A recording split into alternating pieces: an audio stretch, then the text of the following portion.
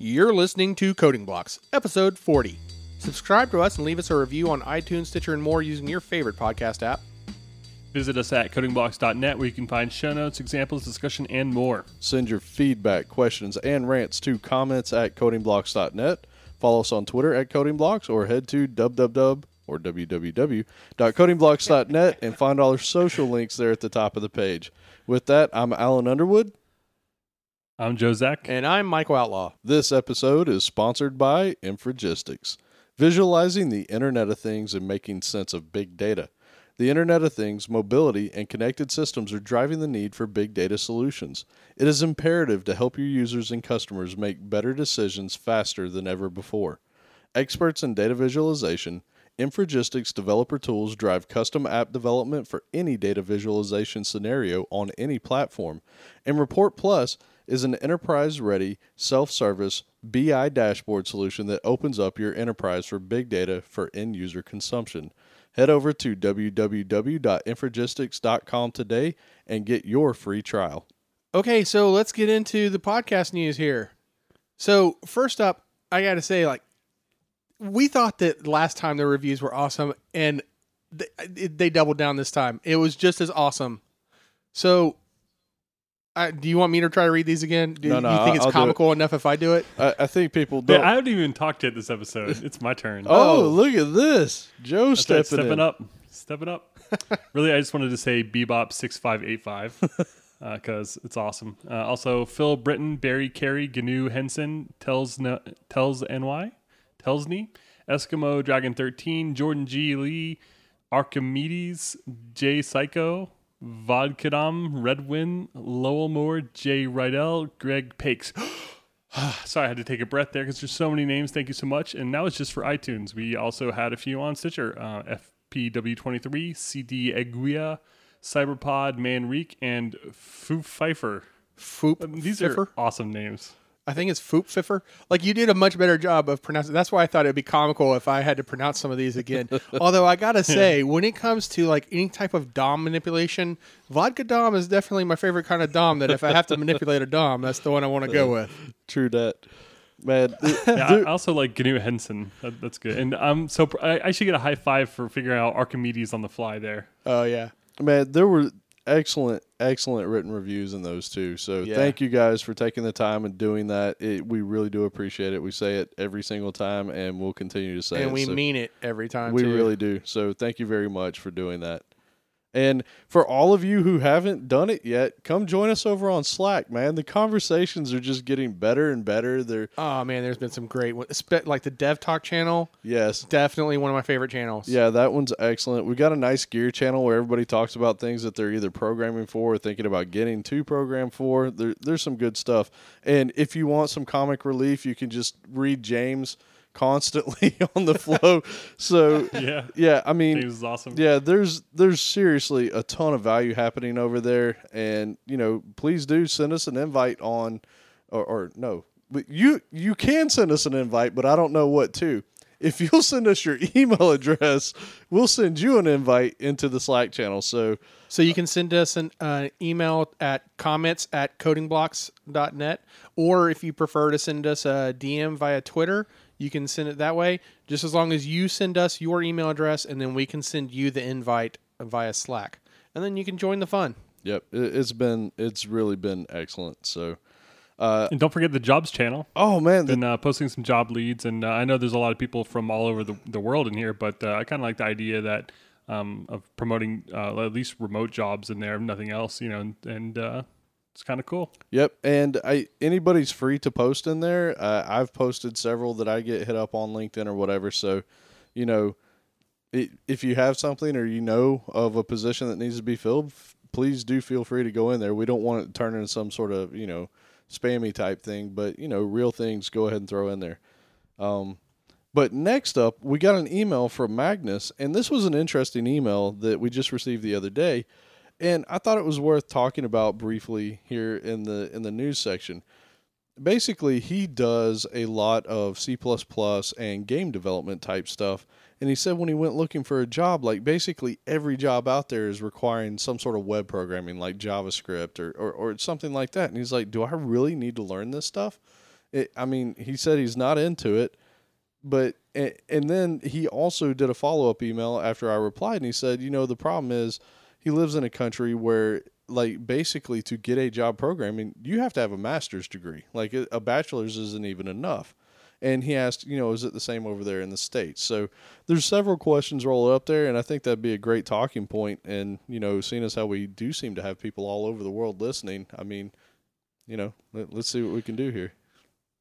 I wanted to point out that the Stack Overflow survey just came out, and it had actually a pretty big section on types of jobs. And like you mentioned, Alan, web developer was at the tippy top by far. So it's not a bad area to have some skills in, even if you don't love it. There's a lot of stuff that goes into making a website besides just the HTML and CSS. There's a lot of scalability issues and just the whole pipeline and everything. And there's a lot of cool, interesting challenges there, even if you don't necessarily like the medium itself.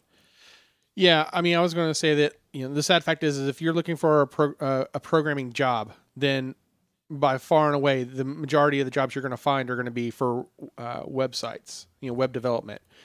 Next after that, you're going to probably find the next. I would guess that the next biggest or percentage of jobs that you're going to find that aren't web programming are going to be either Android or iOS. So if you like one of those two things, that's a hot market.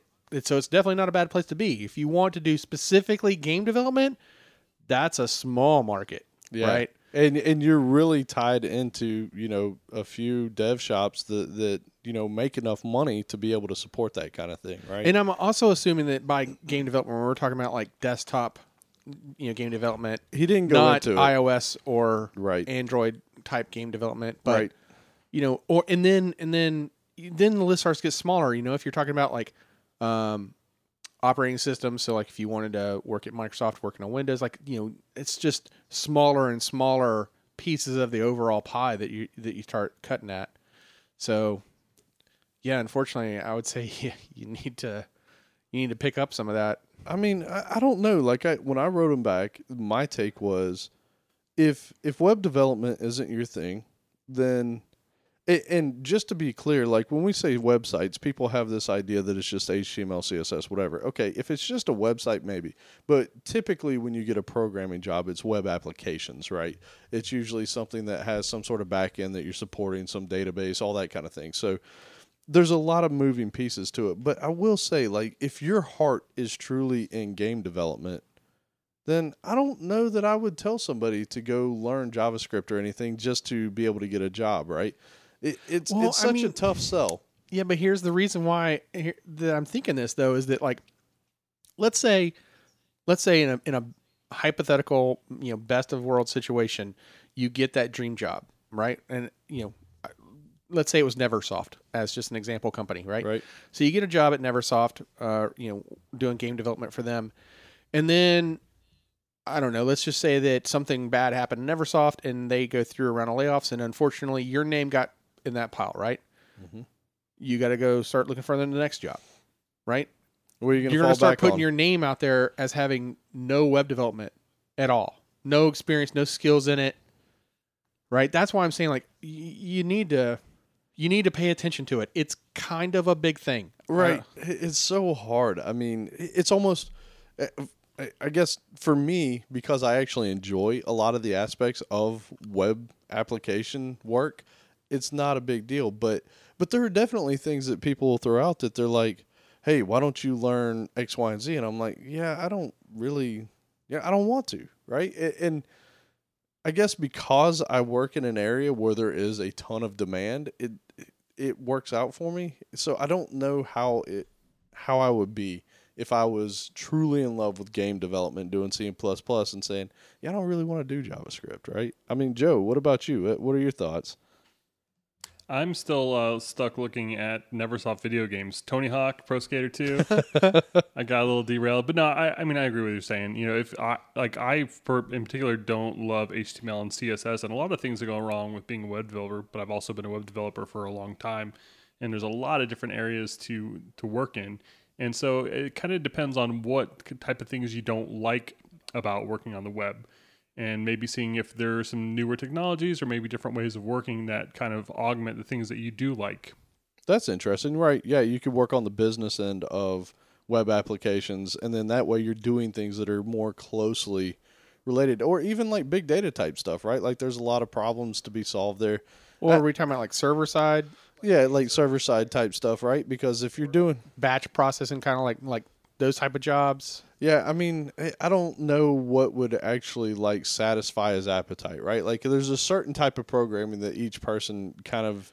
Well, I mean, I think he specifically said game development. It is, but what part WebGL? of it? What? Yeah, is it just Yeah, he the says graphical C++, piece? OpenGL, assembly, Java, and libraries to make games. So, I mean, he's clearly into the game development world. Yeah, I mean, and you can do that on the web too, right? Like there are and actually game engines let me on the correct web. that because he says he says C, C++. Oh, not C++. C and well, C++. it was both, Right. Because then the next question that I was about to ask myself, but then I rechecked his notes, was that most games are in C, right? But I don't know. Like if I was going to do a game, I'd just do Unity, but that's because I'm lazy. So, yeah, I don't know. That's a tough one. And then on the education question, right?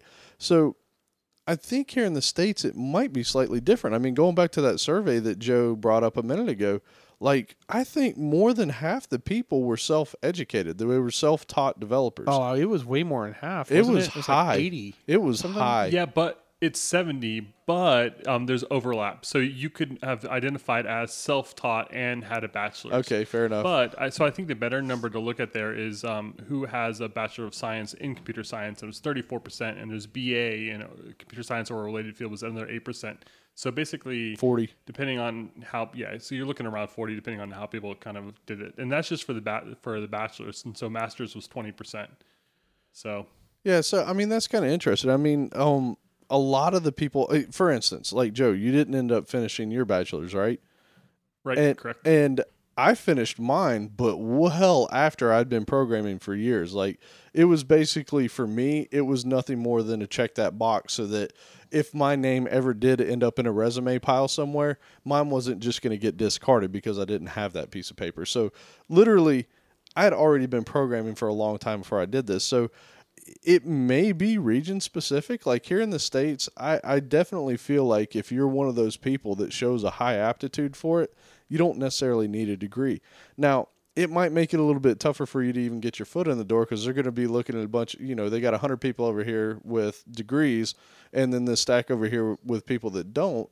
And for employment, a lot of places will have that requirement that, you have a bachelor's or equivalent. And so sometimes you kind of get discarded before it ever happens. I really feel like those degrees are like in your first few years of whatever your career is. Totally. Right. Once you get past year 5, then I don't know that it matters as much. Yeah, it's usually at that point references, accomplishments, networking. Well, it's what you're currently doing. Like, Yeah. The things that you learned 5 years ago you might have covered technologies that we don't really care about today so much. I mean, hopefully you got good, strong foundational patterns and things like that. But yeah. Also curious too, boot camps show up as like 6.5%. I wonder whether it's going to be like, say, 5 years from now. There definitely seem to be a lot of those springing up, and I hear good things about the graduates. So, Well, it makes sense too, right? Because a lot of those boot camps, they are not cheap, and a lot of them guarantee placement for people afterwards, right? Like if you were one of those people that did something, they'll be like, hey, we're going to hook you up with a job. Now, I don't know what kind of level it's at. Like I doubt you're going to be jumping into a super duper high paying job if this is your first go around, but that's a good point too. Well, for all the self-taught developers out there, I got a tip for you then during the tips section of the show. So yeah, it's just think it's interesting to think that a company might think that someone who's spent, say, 6 weeks, working exclusively on Ruby on Rails is, more or as valuable as a college graduate, to, at least to them for what they need. So yeah, I'll be interested to see how that continues to evolve. Yeah, I mean, we've all been involved with interviewing people, and I will say, like, a lot of times people coming out of college, like, you have them sit down and try and do, a problem on the board. Hey, show me, how you would model this particular problem, right? And they'll struggle through it. But then somebody that sat through a boot camp for, we'll call it 6 weeks, where they are literally just hardcore programming and trying to create something, it's a little bit different than taking a test here and there. So there's definitely some value, and they pick up some valuable skills as well. So Yeah. So with that, like we said, I think Joe tweeted out the Stack Overflow developer survey was out. Got a little bit early on that one, didn't you, Joe? I sure did. They yanked it back. Yeah, they retracted it and then put it back up. So that just means you get to tweet it twice. Right. I'm going to tweet it again right now. Yeah. 3 times. Thrice. Nice. Nice. Oh, and then one other thing that came up on our Slack channel that I thought was interesting, and a lot of people will say things like this, and this is just my take, and this is the reason I wanted to bring it up. If somebody says, if we had had unit tests, we would have caught that problem. That problem has to be a problem with the code, right? A unit test is made to test that the code that was written does what you think that code should do. However, writing a unit test to cover a business case that wasn't implemented the right way is not valuable. So, But you can have unit tests for your business rules too. you can, but that's what I'm saying. Like when you hear somebody say, so basically somebody implements something wrong, a unit test is not going to catch that. Well, no. In that case, the unit test is just going to prove that it's Working the way you designed it. incorrectly. Right. And that's my whole point. Like you can't just say things in a vacuum, right? Like when you But that sounds like a problem of like you're describing not having valuable unit tests then. No, you don't have a business processes reviewed properly, right? And we've talked about this before with having tools that allow users to be able to verify a unit test. SpecFlow we've talked about. Right. I think Cucumber was the JavaScript version of it. But that's kind of my point, is just saying if you are a development manager or something, if we had unit tests, it would have caught that. No. If you implement the business rule that was made and you have unit tests to cover your code and all those things are in line, then yeah, you'll catch these problems before they go out, right? Possibly. Yes, possibly. That's best case scenario. But it's just, I don't know. That was one thing I wanted to bring up, because I hear a lot of times people will just throw out buzzwords like, if you do this, then you wouldn't have this problem. And I'm like, no, that's not necessarily true. The developers have to understand the business problem first so that they can actually design it properly. And that's where we talked about this before with test-driven development. Well, I was about to bring that up. If you start first so that you truly understand the business problem before you even start writing the code, right? Like you write your unit test cases first so that as you implement your code, it adheres to that. That makes a lot of sense. But I just wanted to throw that out there. Like, don't just make statements, kind of broad sweeping statements that are true only if you meet these certain criteria, Well, you got to own it, right? Like, I make so many mistakes all the time, and I'm sure I don't all of them, because I would never get any work done. But I mean, when you do make a mistake, and trust me, if you're programming, especially, you're going to make so many millions of mistakes a day that you just got to get used to just kind of taking it and owning it and fixing it. Yep. Yeah, and not blaming it on unit tests. That's the bigger thing, though. Right. Yeah. And we've talked about owning things before. I think most recently during the conversation about the 12-factor app. Yeah, it was in there. So. Anyway, all right. What's our next? All right. Well, we're going to be continuing on. This is the final part of our How to Be a Programmer series. This is How to Be an Advanced Programmer. As we continue on with Robert L. Reed's book, and we will have links to the latest version of his book that you can check that out, or essay. I guess this is what he called it. Yeah. Yep. Although, wanted to point out too, so this book divided into beginner, intermediate, and advanced. Tonight we're doing advanced.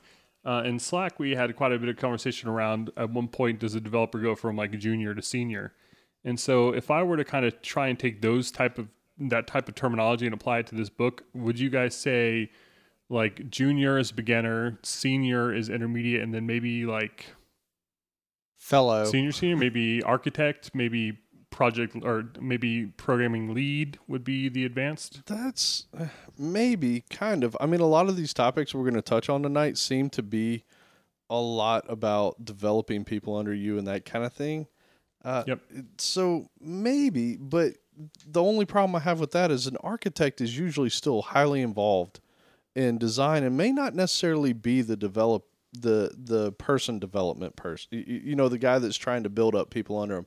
You know, a lot of times I see that more in a managerial type role. So it's hard to say, but I do think that one of the topics that came up with that was, is it time? Is it experience? To me, like I'd have no problem calling a 25-year-old a senior level developer if they had truly experienced a lot. You know what I'm saying? Like they knew how the tiers of applications are supposed to work, the design, the architecture, how things fit together, how to make things faster, all that. Like, I think senior is a level of comprehension and understanding of problems that you deal with in software development, right? So it's not necessarily, hey, you're 35 years old or 40 years old or 50 years old. That to me is not a senior developer. And an architect could also be a young person, right? Somebody that truly understands how all the pieces fit together. Like they're the ones that know how to make these things work. So I will say, I've always personally hated the titles junior developer and senior developer, only because it does immediately draw age. Yeah. Because you think of like, well, how long have you been doing this, right? Right. And that's a measure of time, and it's not necessarily because you immediately think of a measure of time and not instead of a measure of skill. I've never liked those titles. So kind of like the Amazon way, where they'll have like a software development engineer 1, 2, and 3. That you'd prefer more like that, right? Like you've gone up the levels, as opposed to which like sophomore, okay, junior. if you were a fellow, all right, Right. that's a title that that's the highest title that you could have at Microsoft and at IBM. I'm not sure where else, but that's an example of like that one doesn't bother me. I guess that one's probably not It's not as too clear though. friendly for women. I don't know if they Right. would want to be called a fellow, Interesting. but that's the only. That title, as an example, though, doesn't bother me as bad as junior and senior. Yeah, so just food for thought. Yep. Well, let us know what you think. Yeah, definitely. Hey. All right. Yeah. All right, so let's get into the first section, technological judgment. How to tell the hard from the impossible. Love this part because apparently everything I do is impossible. So it basically boils down to the quote here is, from the point of view of most working programmers, something is impossible if it is either it cannot be grown from a simple system or it cannot be estimated. So I'm either bad at estimating or I do the impossible all the time. They do go on to describe better. I just kind of plucked that out because it was funny. But the example that I really liked from this section, talking about what they mean, is basically if you kind of imagine that you had a system where your goal was to compute the most attractive hairstyle and color for a person, then that's an impossible problem. And your job as a programmer is to take that impossible goal and say, well, you know what? If we did this and we did that, we could maybe solve this solution or solve this problem 75% of the way. And that's enough to make a lot of money and keep this ball rolling.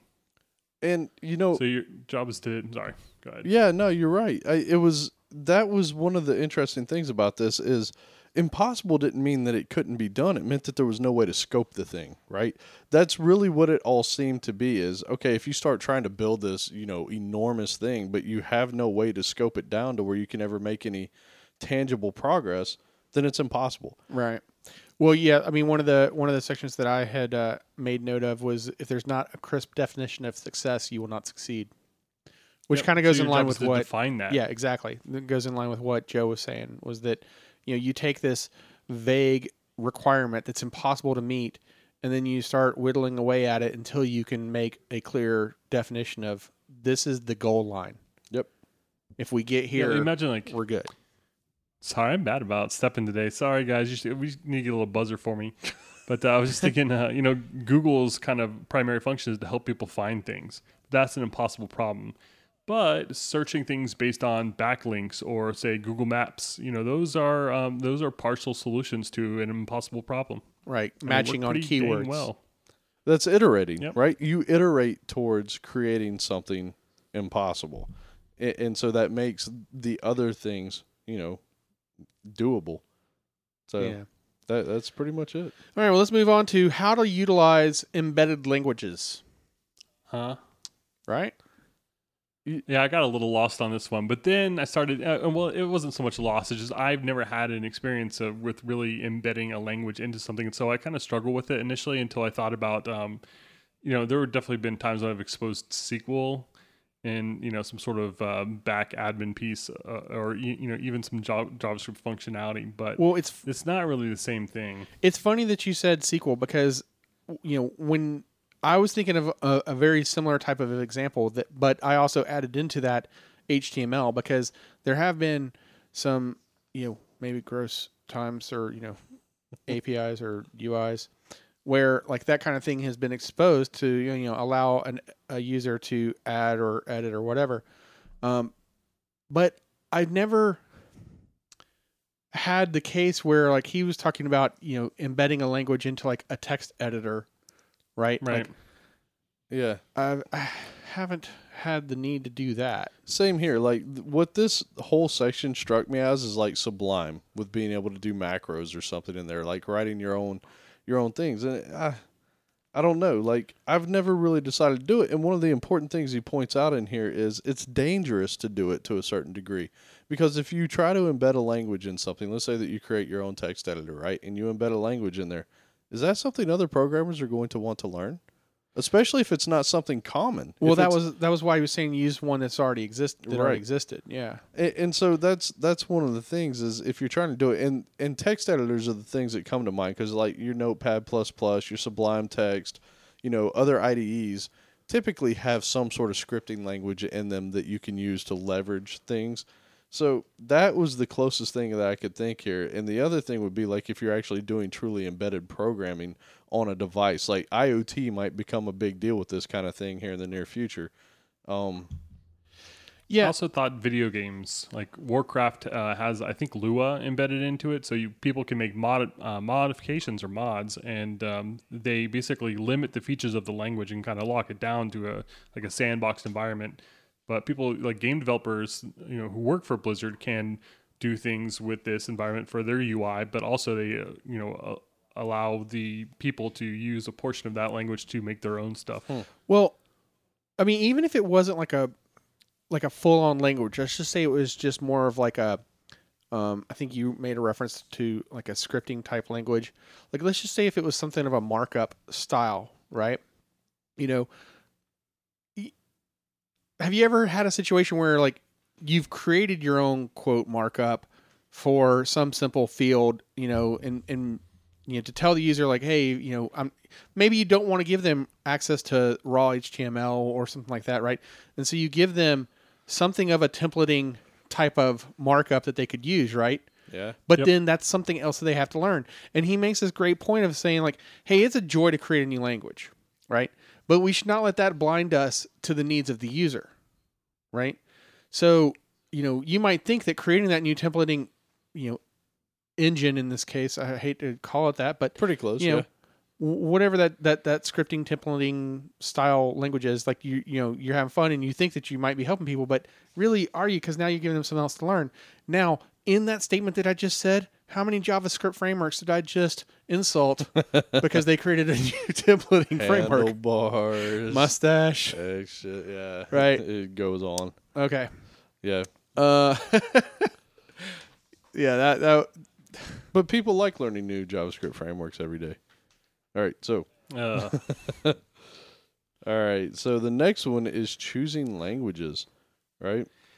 Yeah, I thought this was interesting too. I do feel like this kind of almost should be choosing languages and frameworks now. And if I were a better person, I might consider doing a pull request because choosing languages, like a lot of times, and for a lot of companies, there's not a whole lot of choice. You've either kind of bought into one ecosystem or another, and so your language choices are usually pretty limited. And a lot of it depends on things like cost, hireability, stability of the platform.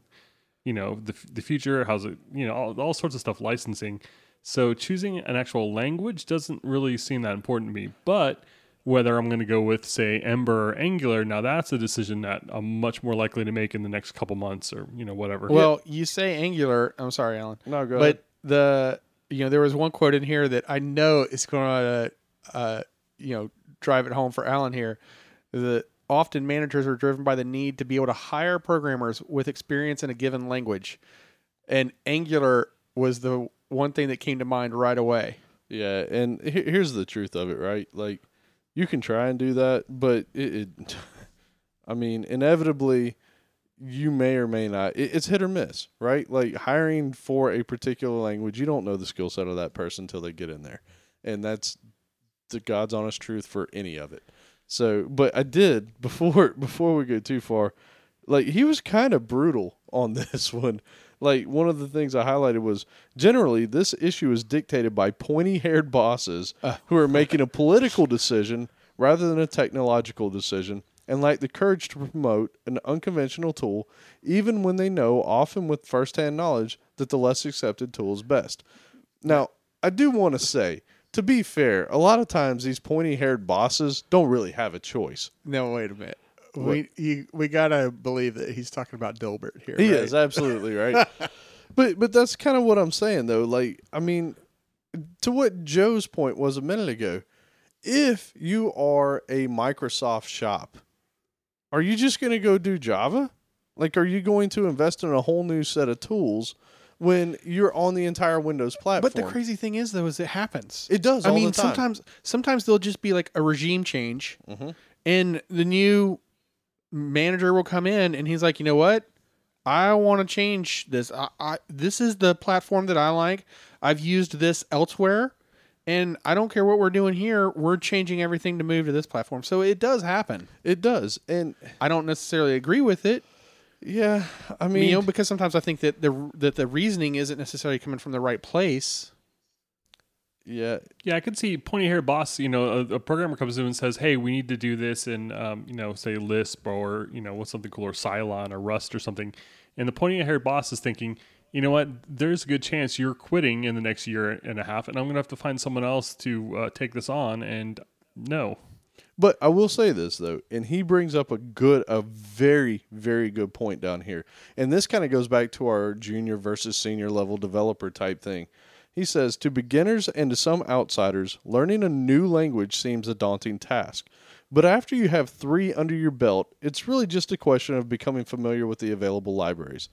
And let's be honest, that's pretty accurate, right? It is. Unless you go to different types of languages. So if you're doing a functional versus an OO or a scripting, then there are nuances there. But otherwise, jumping from C# to Java is not that difficult. I mean, I questioned where the 3 came from.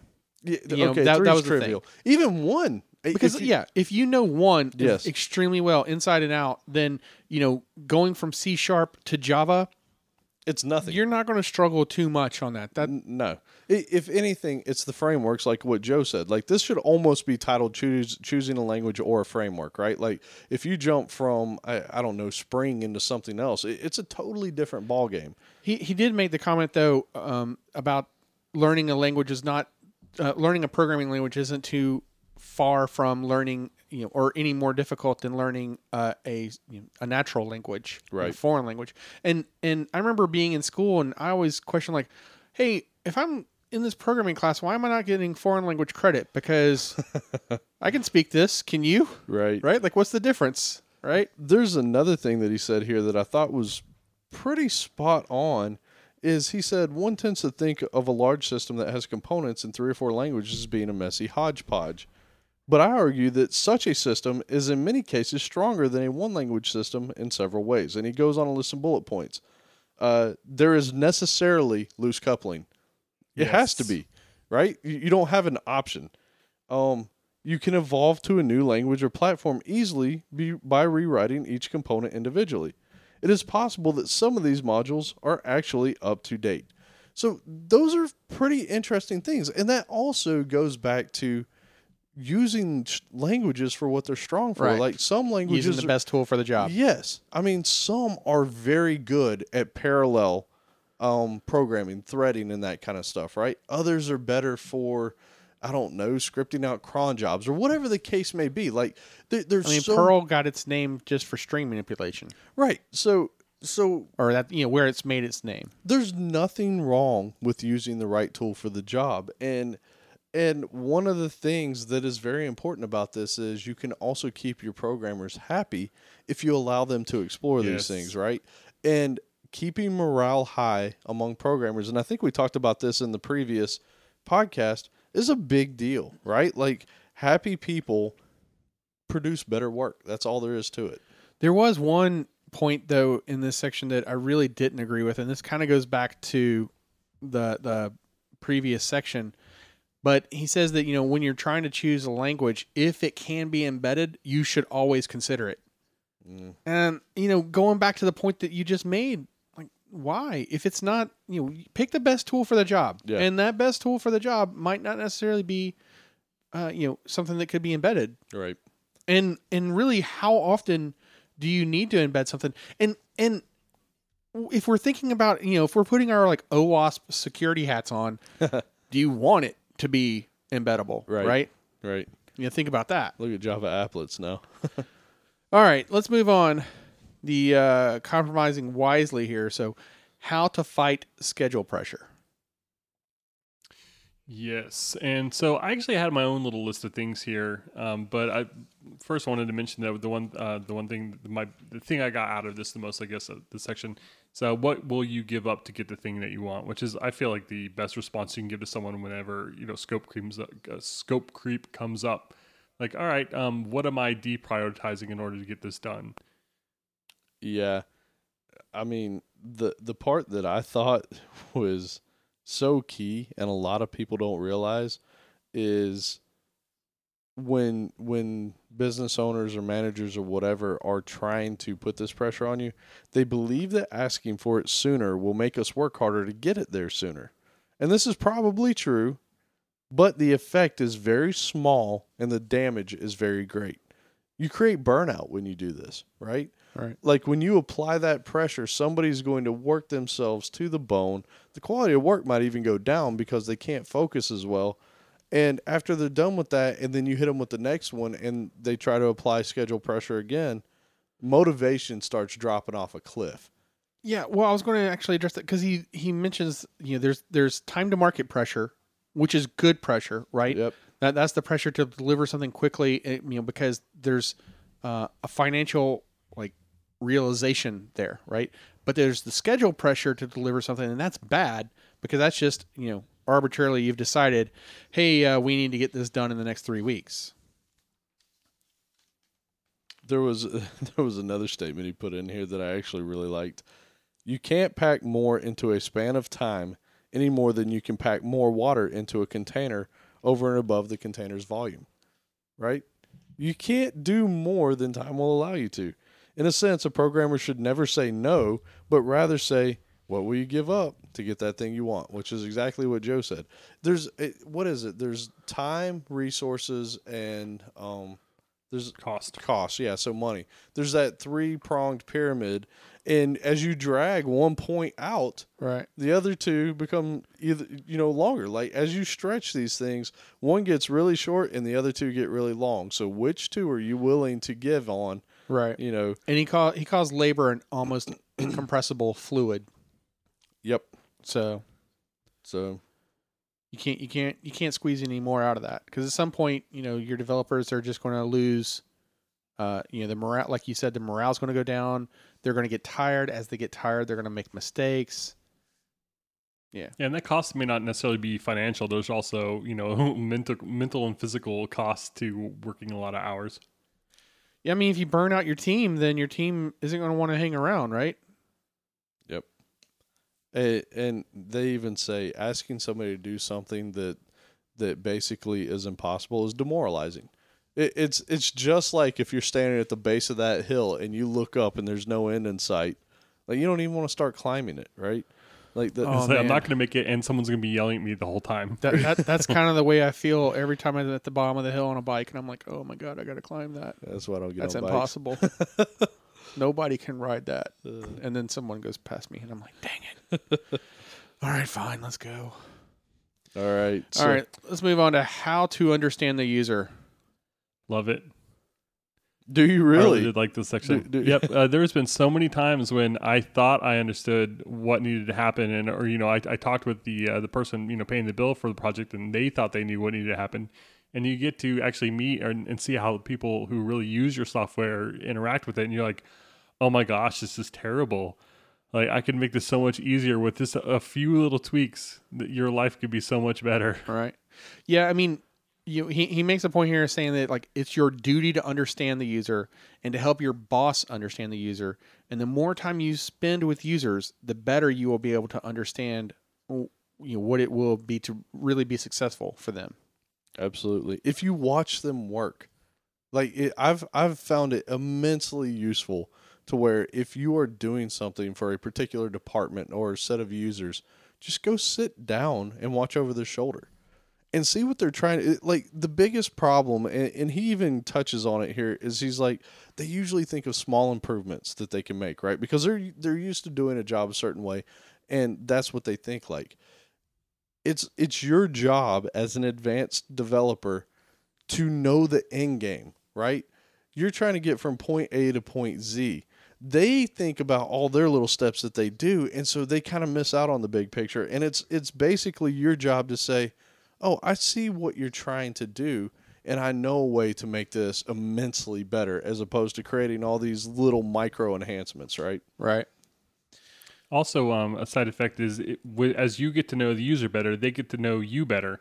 And so they may be more sympathetic, or they may, listen to the things that you tell them a little bit more intently rather than distrusting. Or it's just basically building a good relationship. If you say, I can do that, but I don't think you're going to like it, and you just have to trust me, then, they might be more prone to do that if you've, built that relationship up and there's trust there. Yeah, I mean, he makes the point of just saying, just to hang out with them. Just getting to Absolutely. know them better. Go to lunch. It doesn't have to necessarily be like what you were describing, Alan, about watching them, but just as long as you get to know them, because then, kind of to Joe's point, they'll be more willing to share as well. Absolutely.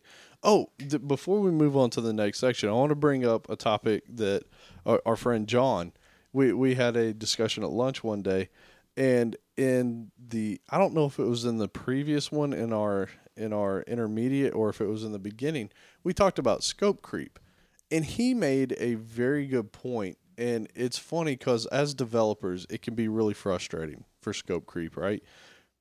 But he made a great point. Scope creep is the business owner or the end user's way of trying to integrate or iterate on the problem, right? Like we talk about as software developers, like you can't just try and start off with this huge idea. You have to have this MVP, or you have to iterate towards something, right? That is the business owner's way of doing that. And that's why scope creep happens. So it was a very important point to bring up that, there's two sides to any kind of software development, right? There's the user who needs something, and then there's the developer who's trying to create something. And so scope creep can be frustrating, but you just need to figure out a way to implement it. And that's where like Agile and those type of things have come into play, right? Because you have these shorter sprints to where, hey, a user says, I do need that. Okay, well, let's try and work it into this sprint or get it into the next sprint. And so that's kind of the valuable part of that. But I did want to bring it up because I thought it was a great point that he made, in that if you cut out scope creep, you've kind of cut the legs off the user who's actually looking to get this delivered product. Yeah, I mean, I like that explanation a lot. But the frustration of it is that while, you might be all on board for doing that, but then the reality is like, well, we're trying to get this feature out today. Can we push that feature out tomorrow? Right. Because if I got to try to fit that into today's schedule, like I'm not going to be able to get today's feature out either. So I'm going to fail on both. So can I have like micro successes and get one? And that's where it gets to be frustrating. And totally. And that's a good point. And that's where like the old waterfall approach was really bad, right? Because you'd spend a year specking out this program and then you lock that document, right? And then it's like, okay, you're going to develop it to this. Well, business needs change over time. And so that becomes a problem. And that's why I think something like Agile is a lot better. Maybe it's not perfect. So but if you had a time machine, okay, Yep. you're Marty McFly. Yes, I am. You jump in your DeLorean, and you hit 88 miles per hour. Yes. 21.1 gigawatts. And someone's trying to tell you about waterfall. 20. Let's say it was 20 years ago. Man, You could be the guy that invents Agile. You could be that guy. I don't know if I want to be that guy. Oh, okay. Well, and this is why we still have waterfall in our history. Thanks. Thanks, man. I mean, what are your This is thoughts why on we that? can't have nice things like Right? time travel. What are your thoughts? Nothing ever goes away, right? Like waterfall's never going away. Agile's never going away. Whatever comes next is never going away. Like it's just piling on, man. It's a big old mess of spaghetti. It'll be and that's why programmers get paid it'll well. be an agile waterfall. All right. Agile fall. Agile fall. Agile fail. We've just created the next one. All right, let's move on Yep. to how to get a promotion. Yes, please. Join our Slack. This topic actually comes up quite a bit, and it kind of ties back to the whole junior senior developer. When is it time? Do you need to change jobs to get a promotion? Do you need to, be doing the job before you get the promotion? Do you just need to talk to your boss? Like, does there need to be a formal, process with well-defined, rules for getting that role? Depends on where you're at. Yeah. I mean, and I think we kind of hit on this recently too. I don't remember. I think it was the last episode, I believe. Was it? I think so. But yeah, we did recently. Yeah, because I remember the conversation was something along the lines of like the fake it till you make it, right? Yeah, you start doing Yep. the job of what you want to be. But there was another part. So yeah, we did talk about that, and I think that's a good piece of advice. But there was another piece of advice in here that's golden that I think way too many people ignore. Ask your boss what you need to do to get that promotion. Right. Like a lot of times in your mind, you think that you just need to be, doing awesome software, right? And in some places, maybe that'll get you the next promotion. But maybe your boss is looking for you to be a leader and to start organizing things or whatever. It's hard to know. Ask your boss. He can tell you what's in his mind. Now, the uncomfortable truth may be that, hey, I don't think you're ready for it. Yeah, You know? you might not like what you hear. You may not. It may be, hey, dude, I don't like your work ethic. You're not pulling your weight. You're not doing this, whatever. But you'll never know unless you ask. Yeah. Yeah, although another kind of point, there was a podcast or a book or something I shouldn't even mention because I don't remember what it is. So anyway, Nice job. ultimately your boss just wants to look better, right? Everyone's accountable to somebody. So if it's ultimately a lot of times a promotion isn't necessarily about you so much as it is what you can provide to your organization. So if you can figure out how to ask your boss or talk to your boss or whoever about what they need fulfilled, then that's a great way, as Owen say, of getting that promotion or getting where you want. Well, also, kind of in the vein of making people happy, though, if there's no visibility into what you're doing, right, then it's easy for them to not appreciate your efforts, right?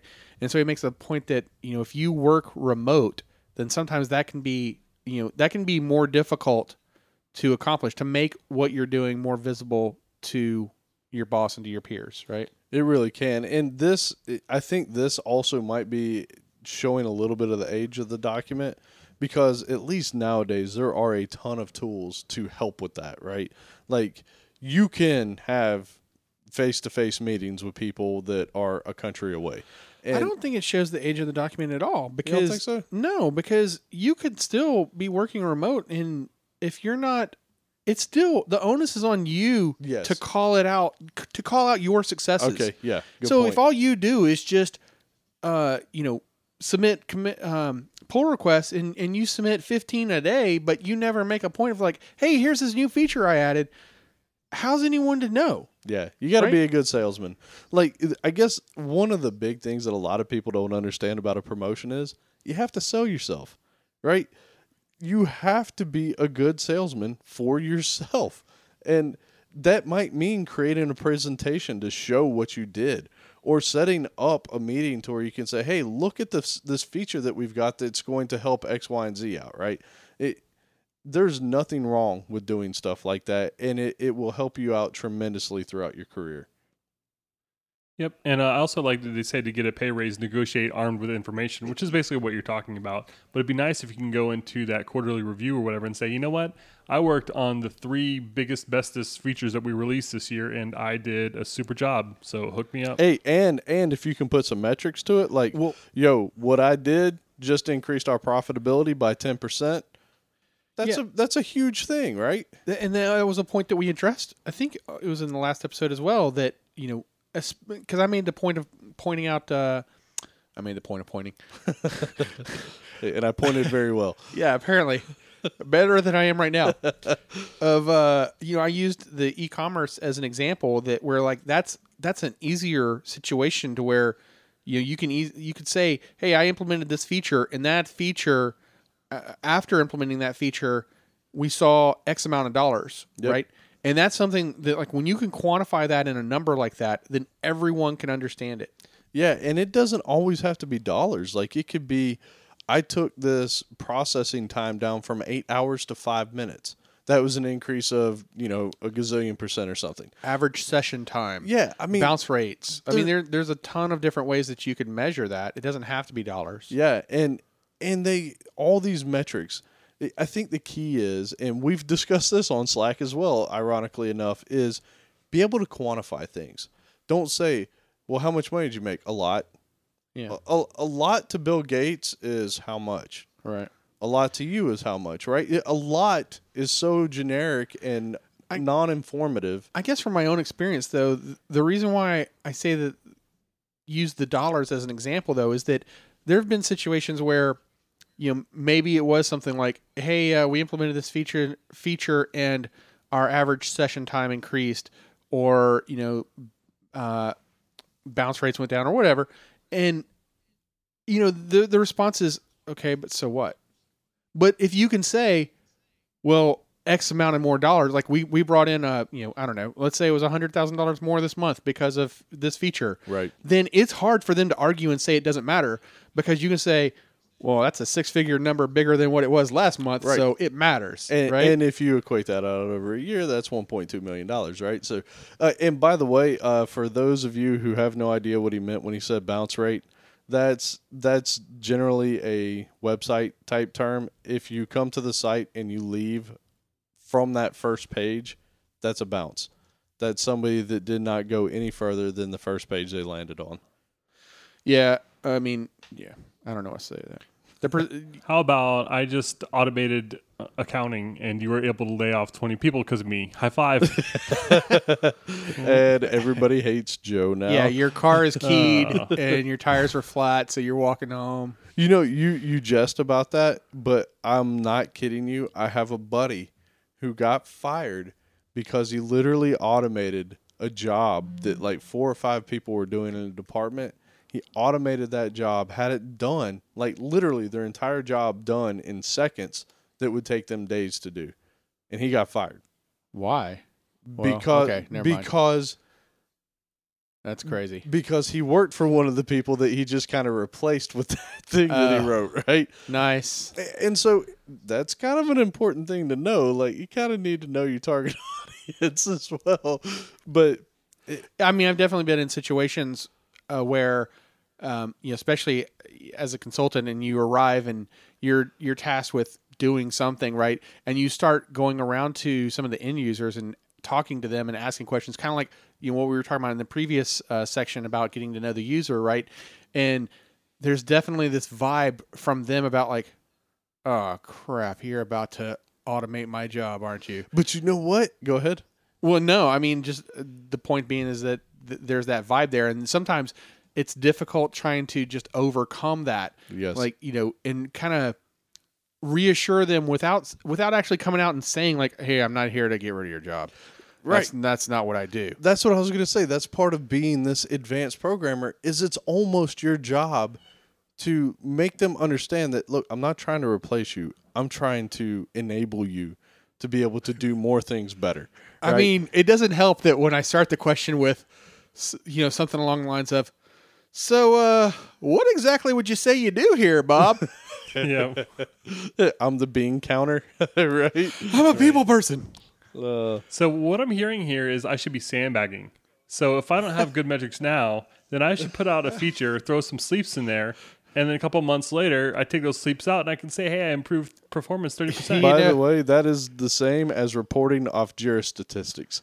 If you get it into a pull request and no one notices, then maybe.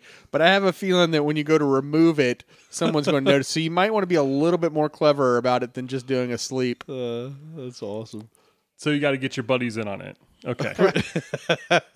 Whoever the pull request approver is. I'm pretty sure that minification is going to be involved, and that way you could just cram a bunch of stuff into the code, and then a month later delete it all and be like, "Hey, look, I removed 20% of the page weight." That's awesome. Yep. All right. This episode is sponsored by Dev Bootcamp.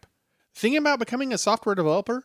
Check out Dev Bootcamp, the original short-term immersive software development program that transforms those new to coding into job-ready, full-stack web developers. Learn front and back-end web development, teamwork, and leadership skills in a rigorous and inclusive environment. Dev Bootcamp has several locations around the country and is accepting applications now. Visit devbootcamp.com/codingblocks to learn more. All right. So we've been having some fun with the surveys, and I want to have some more today. So you guys haven't cheated, have you? You haven't looked at the results yet, right? Man, how do you think I got through college? Okay. So going back to that education conversation, Joe, did you? Why do you always ask this question? Do you want me to lie to you? Oh my God, you guys! Don't you know the It's like you're rules setting by me now? up. I didn't look. I didn't either. You liars! All right. Well, last survey was girl power, the princess rap battle, and I can never pronounce her name. Galadriel. What? Galadriel. Okay. Well, her versus Leia. Who wants to take Mrs. G versus Leia? Oh, I prefer Leia, but I Miss G. She dropped the Alderaan bomb. okay. What can Leia say to that? Right. Alan, who do you think was the winner? Leia. Leia? Yep. Well, only one of you's right, and it's Alan Woohoo! by a long She shot. has a blaster, man. Right. Come on. Yeah. Yeah, man. How can you beat lasers? That's what I'm saying. Especially Leia lasers is way that you cooler. can see. Yeah. It was like more than 3/4 of the votes were for Leia. Wow. Yeah, definitely the popular choice was Leia. Nobody wants some fantasy chick beating Leia. It's just not going to happen. Yeah, I'm definitely more when it comes to sci-fi, I definitely like the sci part better than the fi part. Yep. Although I'm not really even sure who Galadriel is, even though I've read all of those books. She was the person in the rap battle with Leia. Right. Okay. Maybe one of that. Maybe she was an elf. I don't know. So, yeah, I hated that whole series. I know that probably just upset a lot of people, but it's out there. I thought it was horrible. All right, so we won't make that the next survey, though. But what the next survey is on one of my favorite topics, Git. And we had this conversation in the Slack channel. Again, if you want to join, hit us up with an email, specifically with the email that you want us to send the invite to, either at comments@codingblocks.net or hit us up on DM on Twitter. And the conversation was whether or not to squash your commits, right? So to squash or not to squash, that is the question. And you're Talking about racquetball? no, we're talking about Git. I already said that part. You weren't listening? All right. Sorry, I cracked myself up. Man, no, is this microphone... James, can you hear me? Is this... Okay. All right. So your choices are... Wait. First. Oh, okay. Are you going to explain what that is? Okay, fine. Yeah. Yeah, I mean, you're right. You're to right. squash you're or not right, to squash? What? Fine. Okay, so a little backstory here. If let's say you are in, let's speak specifically to Git. You have, let's say 10 commits that it took you to implement some feature, right? And now it comes time to put a pull request together and submit that pull request. Now, you could, using Git, squash all of those 10 commits into one nice commit, and that way the people reviewing it only see the one commit, and when they look through their Git log after that feature gets later merged into the master or whatever the main trunk is called, then they only see that feature as one commit in the Git log, right? So it makes it easy from that point of view.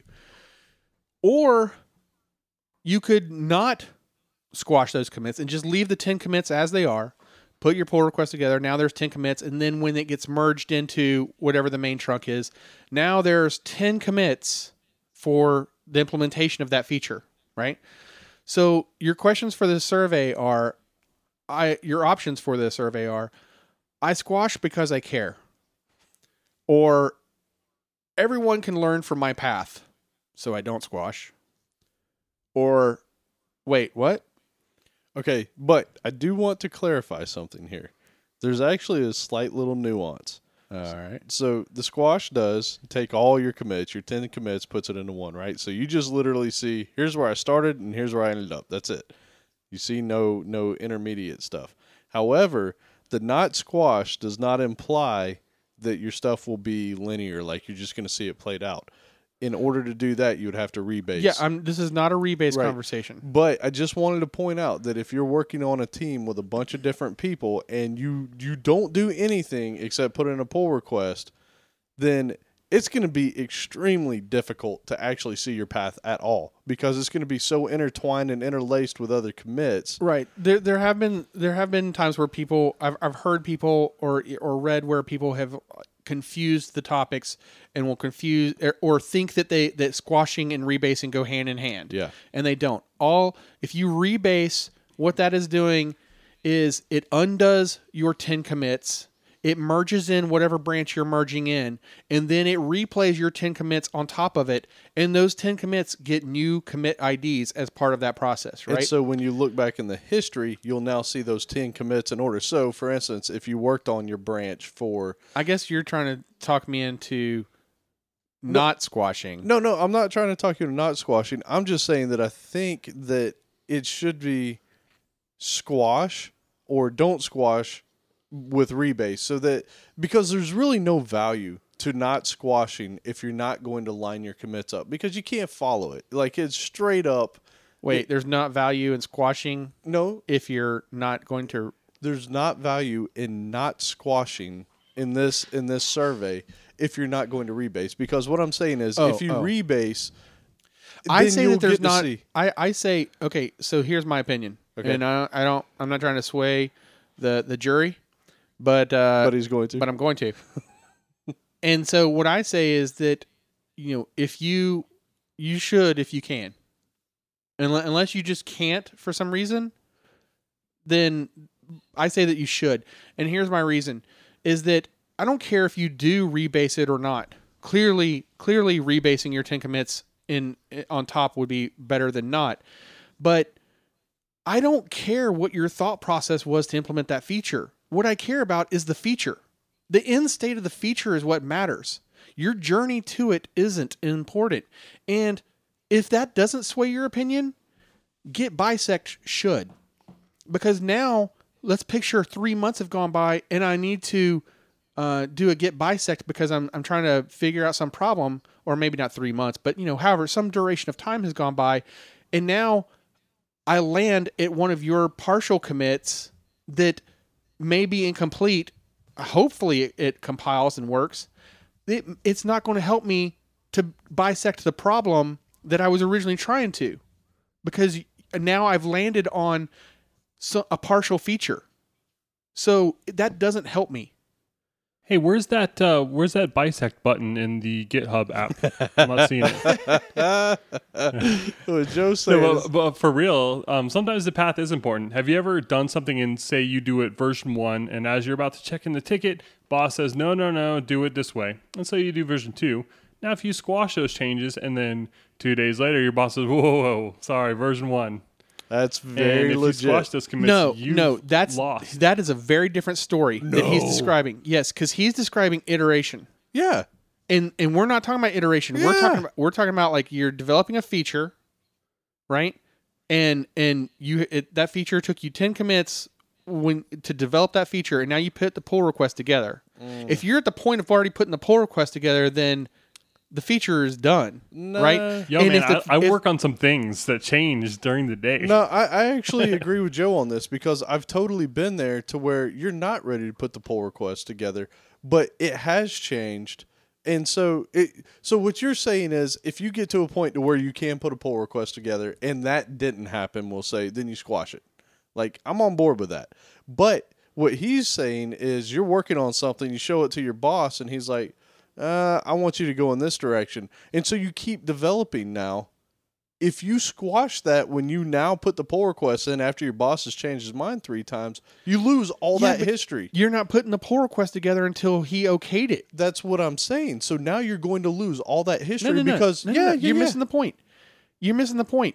During none of this time have you put the pull request together. You're saying you developed a feature, you went to get sign off from your boss, he didn't like it, he wanted some change, so you make his change, right? Now you should be getting sign off from him again. You're before committing. you put you're committing, but before you put the pull request in, you get sign off from him. Hey, do you like this? He doesn't like it. Now you can still revert back to your commit. No, you put the pull request in. He wants it. So you're Tomorrow, tomorrow Yeah, he pull says, request is in the middle. Yeah, no, tomorrow he's like, no, wait, you know what? That's not what we want to go back. You can't.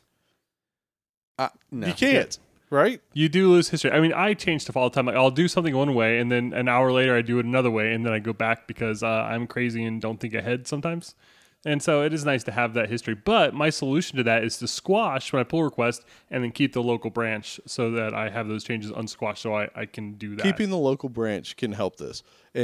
So to the survey, though, I mean, I think we should do the survey. But he's describing a tool, though. Hold on, let's be careful there because the way that Joe's describing that is he's depending on the tool that he's using for the pull request, right? Specifically, I know he's referring to Visual Studio Team to Services. squash it? He's relying on Right, them to yeah. do the squashing because if you're point. doing your squashing by Local. command line locally, It kills then local branch doesn't matter. You've already done Right. it unless you're going to like branch it into a new directory or clone it into a new directory. oh, that's a good point. You know, You could branch the branch, but yeah. you could it's branch getting a the little crazy. branch or But then it's just a mess, right? Trying to keep up Yeah, with don't everything. branch your branch and do So, it. that way. so I mean, I just wanted to lay all that out there, though, to make sure because a lot of people don't even know what this rebasing versus squashing and all that stuff is, and so I wanted people to actually understand what you get and what you lose in both of those cases. And honestly, to me, not to sway, I'm on the fence. Like, it depends on what I'm working on. Like, if I've been working on something for 3 months and I've had to make a bunch of changes along the way, and I haven't put in a pull request yet because this is a feature branch, I'm not squashing that commit.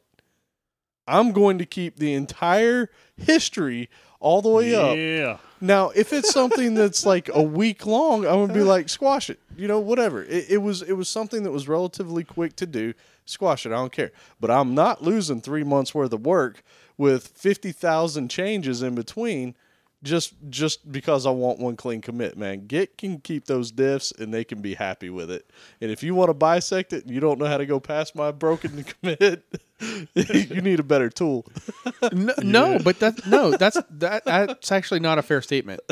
That's not a fair statement because if you're bisecting and at the point where you're bisecting at that commit, if it's a broken build, for example, Okay. then what are you supposed to do, right? Like you can't evaluate whether or not what you were trying to fix, the problem that you were trying to inspect and dissect. You can't evaluate whether or not that commit is what caused the problem. Is right? is before or after the problem was there. Yeah, I'm with you. Again, like I said, I'm actually on the fence. This is one of those situations where I say there's no one size fits all type thing. Like, it really boils down to what kind of development you've been doing, how quickly it's been done, and that kind of thing. Like, to me, like, I'm not going to squash every time, and I'm not going to rebase every time, and I'm not going to, just simply do the same thing over and over. It really depends on what my workflow was leading up to that. Fairness, pull I request. wasn't taking like an absolutist point of view that you have to do it every time. I said if I you think can. you were. But I guess my point though is that more often you can. More often, especially if it's a quick feature, right? Like if it's something you knock out in a day or two, more than likely, there's no reason to All keep. right, so the in your history next on pull request, I'm going to see it squashed. that. I'm going to use that button online to do it. I was gonna say, like, I squash if there's a convenient checkbox for it. Wow. Roger that. All right. So Well- wait, did we ever finish the? Well, yeah, you did. You did. You got them all out there. Yeah. The three options: I squash because I care, or Alan's approach. Everyone can learn from my path. And then Joe's approach is, wait, what? Yeah, it's like next time someone says, "You know what, man? I'm trying to bisect this stuff, and it's a big mess because of all your commits." You just need to say, "You know what? You need to learn from my path. you need to study up, give it a good look." There's value in my mistakes. You can learn from them. Oh, that's some. Like, I can't teach you principles, man. Oh no. I have a feeling we're gonna hear about this one. Oh man, I'm going to go ahead and move us along to serving your team and how to develop talent. So I got to say right here, like he says, "What does not destroy me makes me stronger," and all I could think of was Kanye. So for the rest of the section, I got this song like playing in my head. Oh man.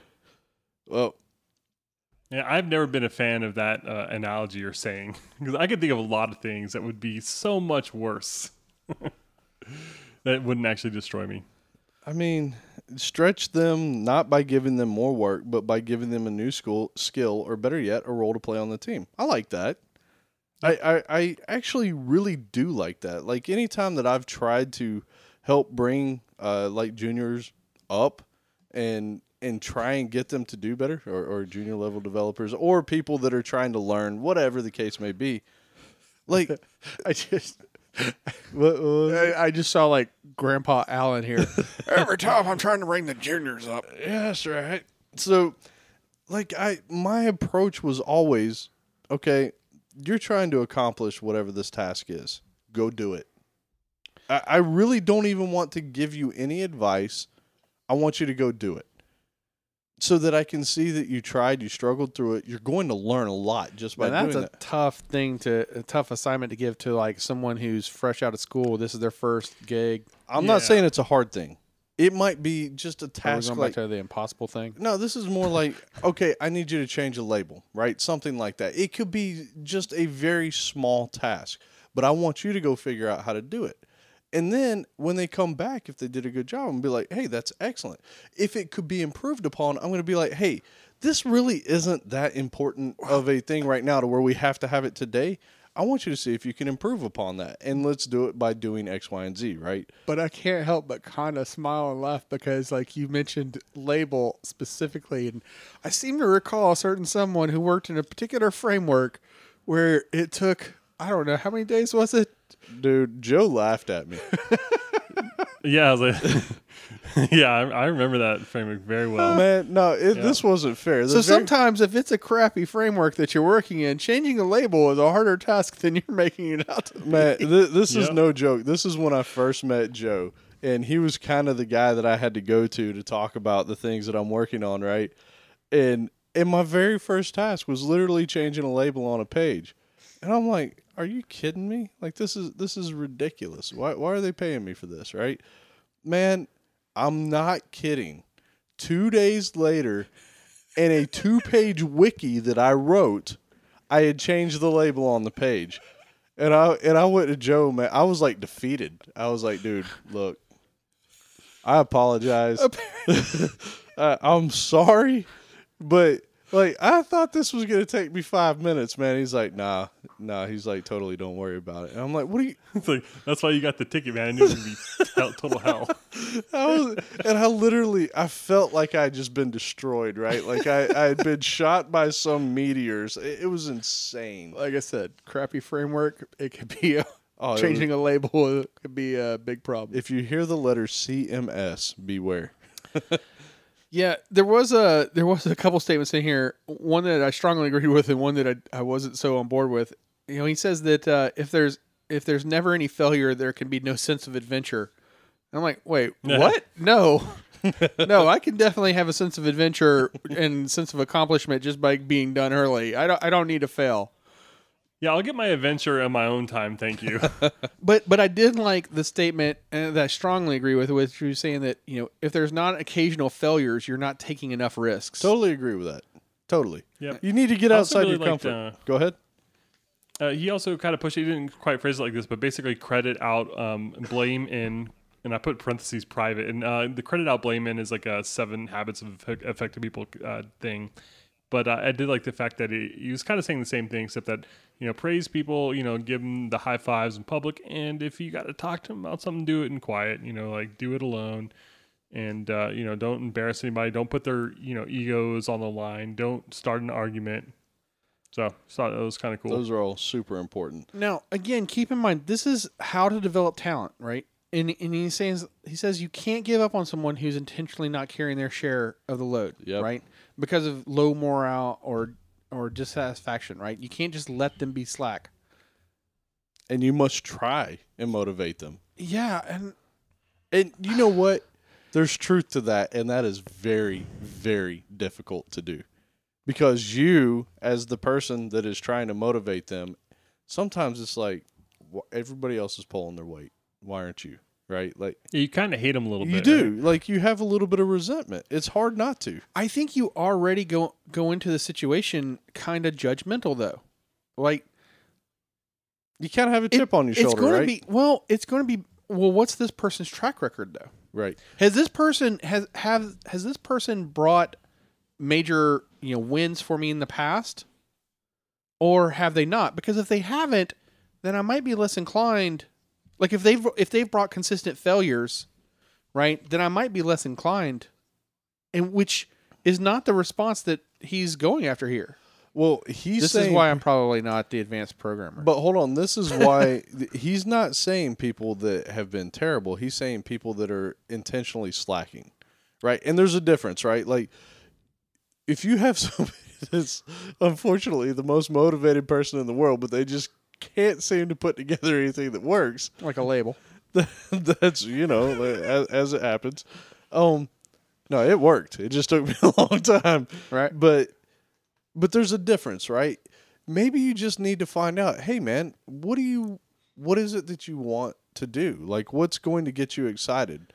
You know, and so maybe that's the approach you have to take. Maybe that person's kind of been backburnered for a long time. Like Joe talked about in the past, like he likes to work on greenfield stuff. A lot of times as an employee, you get stuck with all the old garbage, right? Because you have the business knowledge behind it. So maybe that person's seeing that everybody else is getting to work on this cool stuff and he's just kind of hanging out. I have a different perspective on life now after 2016 election cycle. I just keep thinking, you know, what would Trump do about a demotivated employee? You're fired. All right, next topic. Yeah, I mean, he does say, like, when your patience is exhausted and you fire them. But that's what I guess to my point, though, is this, we're all human, right? You're going to take your past experiences with you. And so if this person has brought successful wins to you, then you're going to be more likely to give them that extra time, right? And work with them that extra bit. But if it's someone who hasn't brought you wins, you know, regardless of why they're slacking, you're going to have less tolerance for it, period. And Absolutely. That's just human nature. That's just how we are. It is. And it's hard not to be that way. Well, the next one we've got is how to choose what to work on. Don't you get to do that every day? You're just like, yo, this is what I'm doing today.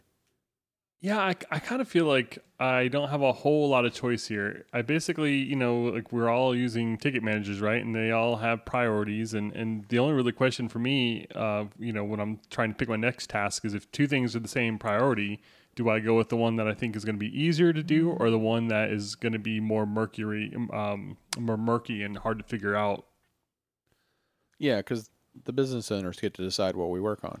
They do, but I would say that having an open line to your manager or whoever that may be and voicing the kind of things that you enjoy to do can go a long way, right? Like maybe they see that you're busting your tail and they say, hey, I know that, hey, what's going to make you happy? If he doesn't reach out to you, it's your job to get in his ear and be like, and I don't mean complain and whine and moan.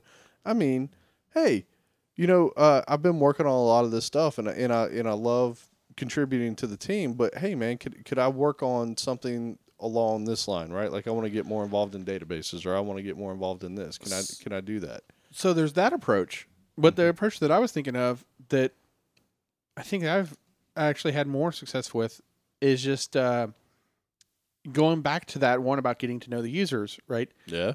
You get that relationship with the business owner, and you start working out some kind of an idea with them. There's a strong chance that you're going to be involved in, and you're the whole reason. Part of the reason why you're working that idea out with them in the first place is from an interest point of view. Yep. Right. So, that can help you be the guy because you're already the go-to guy from the business owner's perspective, right? Well, I was trying to not say design perspective, but the guy who was originally trying to sort out the details of it, right? Then a lot of times, more often than not, by default, you get to be the guy to do it. So sometimes it's making your own destiny is really what it comes down to. And you could even end up leading that project, right? Even if you weren't the lead, if you've got that connection, you could. Yeah. He also said to do what you're best at, which I thought was kind of interesting, but also to stretch. So I know that, sometimes I feel like I should do the things I know how to do. But also sometimes it's nice to do something I'm not good at just because, I need to get better at it. And I want those things to be fluent. Well, yeah, I actually thought that was kind of an interesting point too, because I've always thought of it from the opposite point of view, which is you should practice the things that you're weaker at to get better at them. And I've kind of taken that approach returns, right? Huh? What? There's diminishing returns. Oh, yeah. I know I've taken that approach with times where they're like you mentioned, here's a few tickets. Which one do I want to work on? And there have definitely been times where I'm like, well, this is an area that I don't touch often, and if I work on this ticket, I can get better at it. Right. And that'll pay off in the long run for me. Yeah, assuming that you like the things that you're not as good at. That's a good point. It really is. Well, yeah. I was thinking more too, like not necessarily like business rules or things like that, but more like technology stacks, right? Like, if SaaS isn't your thing, right, but a SaaS ticket comes along and you're like, well, hey, this gives me an opportunity to increase those skills, right? That's not going to be a bad thing for me, right? Right. So it might not be something I want to do day in, day out, but hey, nice change of pace. Yeah. Yep. All right. For the next one, how to get the most from your teammates. The obvious answer here is donuts. I was going to say. I keep control effing and it's not coming up. I was actually going to say the same thing. You show up on Friday with 24 donuts? All right, then. So I have one question. Where's my donuts? Apparently, you both wanted to give me some donuts, and I didn't get any. It's not Friday. I absolutely would bribe with donuts when it was available to me. I absolutely good reviews. I expect anything. I expect a shipment of donuts. Yep. Respect. Respect's a huge one, right? If everybody respects everybody else, then it's almost like the daddy complex. You don't want to let your friends down or your teammate down. If you've ever played a team sport, like you don't want to be that guy that lost the game because you weren't playing your position. It's the same type thing, right? Like if you have a strong team and usually close team, people go out to lunch. We talked about this before. People that hang out, have the same type morals and beliefs and all that, then that can go a long way to having that effect. And donuts. And donuts. And donuts. And we've mentioned this this concept before, but it came up again about the disagree and commit, right? One of the Amazon principles, and did this guy start Amazon? I'm pretty sure he didn't. But yeah, he made the point about if you don't, sometimes you just need to let your team do things their own way, even if you don't agree, and you can disagree openly, but you need to accept the consensus of the team. There was another thing that he said that I actually know a very good friend of mine who did this. He says sometimes it occasionally means allowing your teammates to be wrong. So that what they've decided to do is not going to work, but you let them do it anyways because you have to show that you have faith in their decisions and all that kind of stuff. And I actually know a guy who did this at a very high level with one of his high-level managers. This guy wanted to work on a project, and he was like, yeah, I don't think that's a great idea. But the guy, he really wanted to do it. Like, he thought there was going to be a lot there, and he's like, all right, we'll go ahead and do it. And then after he did it, didn't turn out to do what he thought it would, but he was like, you can't let somebody go their entire career and not be able to do some things, right? You sometimes have to let them go. It's almost like having kids to a certain degree. You can't box them all up, right? You got to let them explore and find out what's out there. If you hold everybody down, they're never going to get better at anything they do. Right. All right. How about how to divide problems? I like to divide by 2. I don't know. Maybe you like to divide by 3. I liked what he said about dividing early. A lot of times the project will get to the end. There's like 1 week left. It's severely behind schedule, and suddenly it's time to split it up. And so there's a lot of communication. Things get confusing. So I definitely like the idea of kind of from the get go working with someone, or splitting up amongst other people. Yeah, I mean that. Again, I guess it depends too, because I guess I got so. What would be the way to put this? There was so much like project planning and waterfall type things mentioned in here that I guess I kind of like glossed over things when it came to like project planning again. I was like, oh, not this again. Yeah, I think you tend to favor kind of like one person owning like a feature or a thing and that can kind of walk it all the way through to the end, which might involve splitting up, but not so much 50-50 as it might be 90-10, right? Wait, I am that guy? Yeah, I think so. I mean, you've mentioned before like the 12-factor apps and stuff that you like the developer to kind of own a feature all the way through to the end, right? Well, I want you to take ownership of it. Yeah, but you might be, there could be 2 people or more people that are part of that. But yeah, definitely if you wrote some code, you should take ownership of it and not say, well, it doesn't work because I didn't have a unit test and blame it on something else.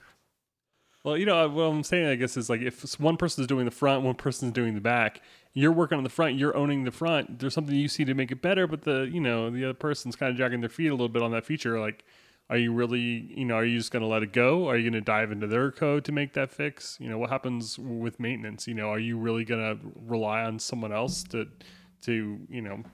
potentially mess up your feature? I mean, if I'm working with somebody, if I follow your example correctly, right? Like I'm working on, say, the front end, someone else is working on the server side. There's definitely been times where, I've finished my part ahead of time and I've jumped in to try to help where I can. But that's also a situation too where it's kind of difficult because it's almost like, well, how many hands can you have in the cookie dough before there's too many in there and nobody is able to actually like make cookies, right? Cookie dough. Right? Cookies. Yeah, I know what you're saying. And so, yeah, that's why I have a hard time with the 50-50 split for smaller features. But if you kind of have one person who's like running the lead on that feature, then I think that makes sense a little bit. And so, someone else can do part of it. But ultimately, I think one person's really got to kind of take ownership of it. Otherwise it gets to be oh no, there's a bug. And then, it becomes finger pointing time as each person tries to figure out, what needs to happen. Yeah. Yeah. I mean, I would I don't have a good answer. Divide by 2 Yep. and have cookies. This doesn't even mention pair programming. Well, Does anyone actually pair program, or is that just like a thing that Ruby people talk about but never I've do? heard that there are shops that do it, and some of the people that have done it actually like it quite a bit. No. Yeah, I mean, even here in the Atlanta area, there are shops that do it. it seems sort of crazy to me. I mean, like, I don't know. I don't know that I've ever done it for an extended period of time. There have definitely been times where I've sat beside someone and we've worked some Yeah. problem out, but it was more like That's a task. 1 or 2 days, to Yeah. complete something, and then you go about your day. Yeah, but no, like Monday through Friday, Nah, man. 8 to 5. Programmers have bad breath. There's no way I could do that all the Yeah, time. yeah, man. I think There's are a you trying to tell generality. me something here, man? Like this is awkward. Look, man, if there's any programmer on the planet who does not have bad breath, Outlaw spends like $30 a day on gum. There's no, That's true. there's no way. There's no way I have bad breath. I'm There's just no saying. way. All right. Well, how to handle boring tasks? If somebody knows how, please tell me. Delegate. I actually really like the advice here, which is kind of funny because of what we just talked about. But basically, they say split it up. But I don't think that necessarily means split the task up 50-50 like I was saying. But when I think of a boring task, it's kind of like a repetitive thing that's kind of either hard to work on or it's boring but still needs to be babied, or there's some reason why you can't automate it. And so it kind of sucks to give it to one person and have that one person always lugging that around. So if you could split that up, even if it's just one other person and they kind of take turns, it doesn't feel like they're off on their own, carrying this burden. Well, so there was this quote in here about sometimes it's not possible to avoid boring tasks that are critical to the success of the company or the project. And I immediately, like in my notes here, I wrote down CSS, SAS, and less. Like those are things that you can't avoid in your web application, but yet they're also. If you are a designer, then you're probably taking huge offense to what I'm saying here. So it's one of those things that like I'll do it, and it's going back to trying to practice the things that you're not as strong at, right? To increase those skills, I'll definitely do it and gain something from it. But if I had my choice of picking something to do, it's not my most favorite thing. Right? Well, I think I agree with what Joe said a second ago, and he even puts it, I guess, in so many words. If all else fails, apologize to those who have to do the boring task. That actually goes a little ways to helping, right? Like, Yep. dude, I know this stinks, but, we just got to get through it. And then, but under no circumstance, allow them to do it alone. And I think that's important, right? Like, don't just stick it on one dude or girl or whatever the case may be, lady, woman, guy. Don't stick one person with it, because it really does feel like, dude, why am I on traffic duty? Why am I the Yeah. dude standing out in the middle of the road? Oh, here's a good example. Localization. Imagine your boss was like, hey, we want to port this thing to Russian. So get to tokenizing. Google Translate. right? I would totally write an API really fast with that. Yeah. And then go to every string in the application and swap it out for its appropriate variable. Man, yeah. See, I'm already asleep. All right. How to gather support for a project. This sounds like politics to me. Yeah, a prototype was mentioned, and I've seen a lot of times when someone would kind of go off on their own for a weekend and kind of build something and come back and say, look, I told you it was possible. But I'm not crazy about that, because I've also seen, the person come back and then they take the prototype and they try to just use it and it fails in production because it's not production ready. Or, it totally gets dismissed like, yeah, that's nice, but I don't want to. So you just wasted your weekend. There's also the possibility that you bring in the prototype and I don't even remember what I was going to say.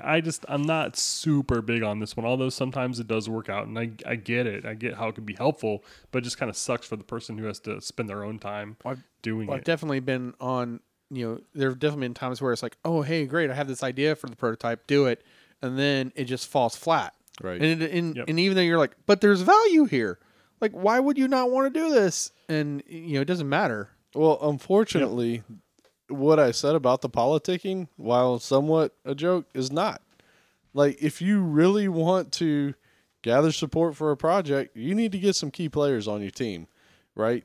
And Which is such a crappy way to have to do it. it is, but I mean, it's just the way it is. So If it provides value, then it provides value, period. but you need to prove that it provides value, and if you can get certain key people on your team, then they can help sell it for you.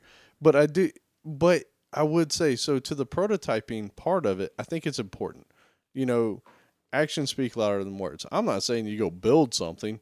Like there's the Infragistics prototyping tool to where you can like kind of create flows and that kind of stuff, right?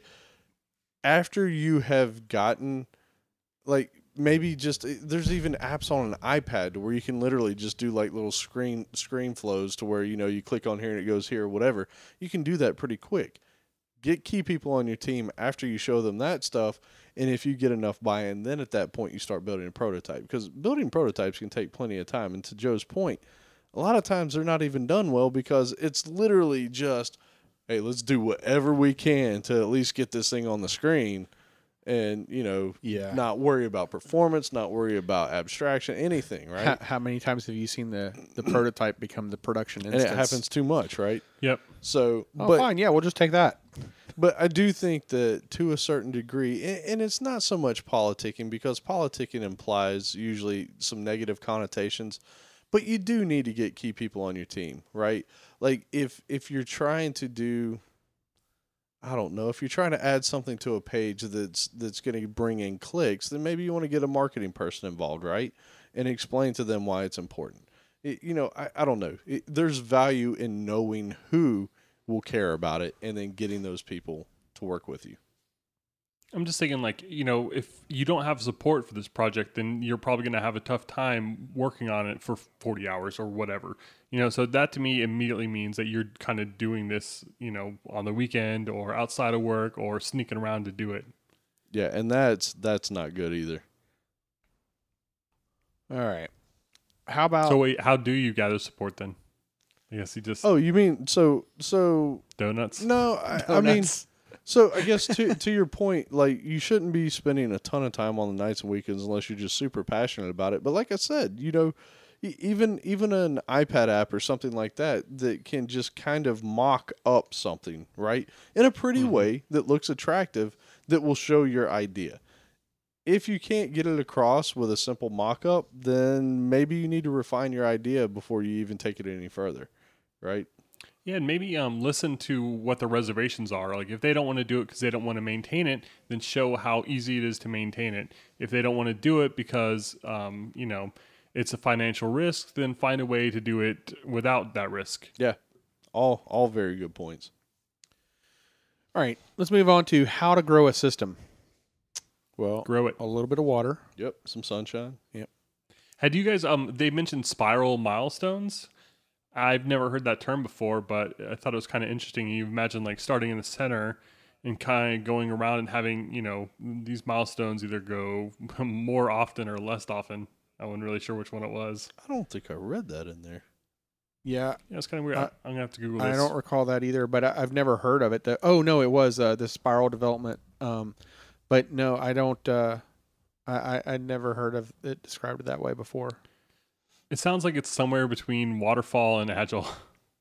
I mean, So you have like little milestones that are, various points apart. this reminded me a lot of what we always talk about, is iteration. Right? Like,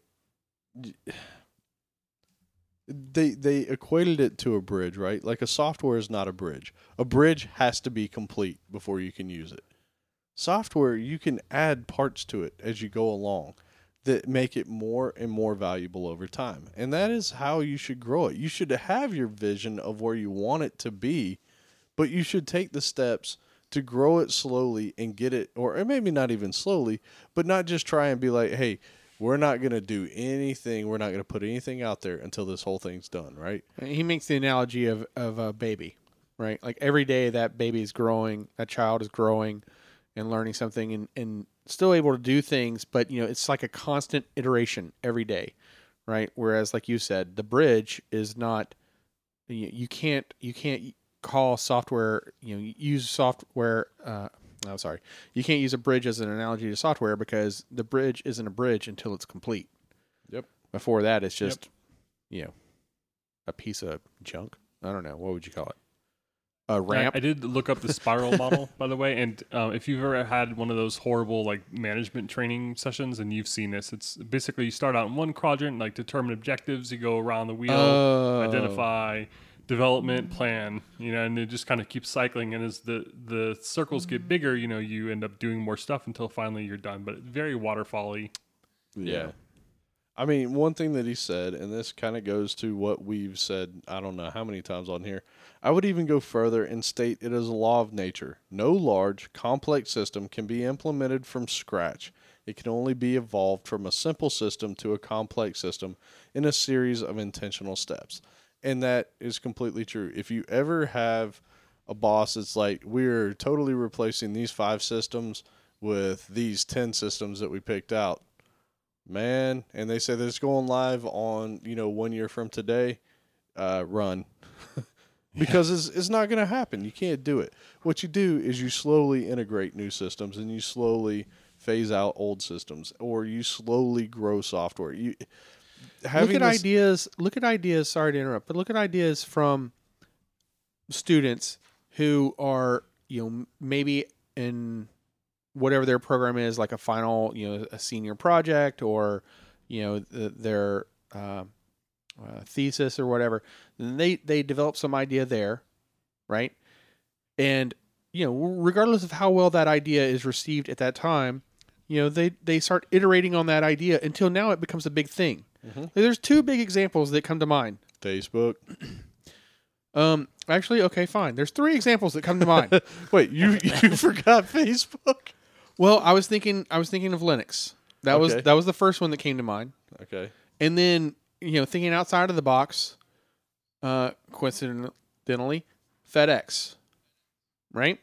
There's 2 ideas that started out like FedEx was originally, if I remember right, the guy who started it, it was like a Harvard dissertation that he gave, or master's theory or something. I forget what it was.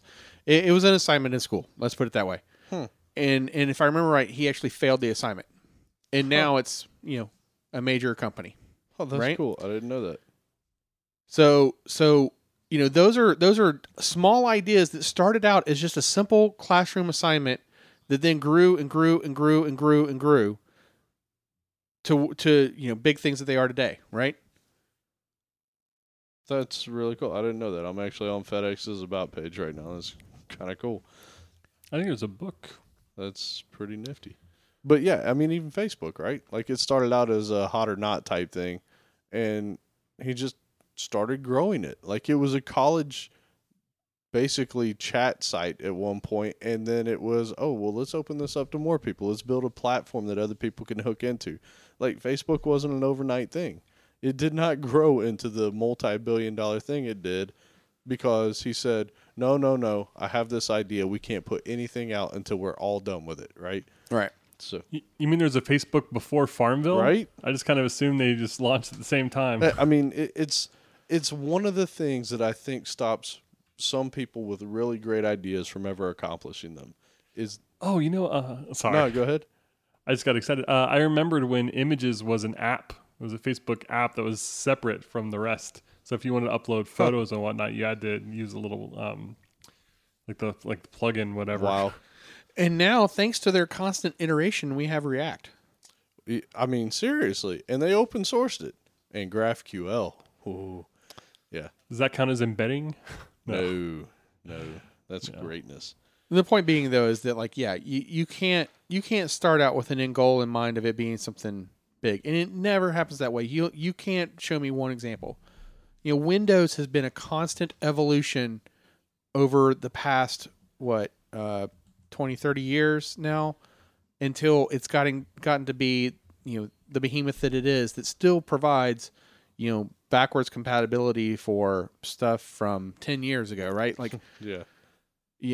It's a constant evolution. So you have to just keep iterating on it. Yep. So how to communicate well. Well, I could probably improve on this one. I prefer satire. Oh. If you could slip some funny things, and it keeps me awake.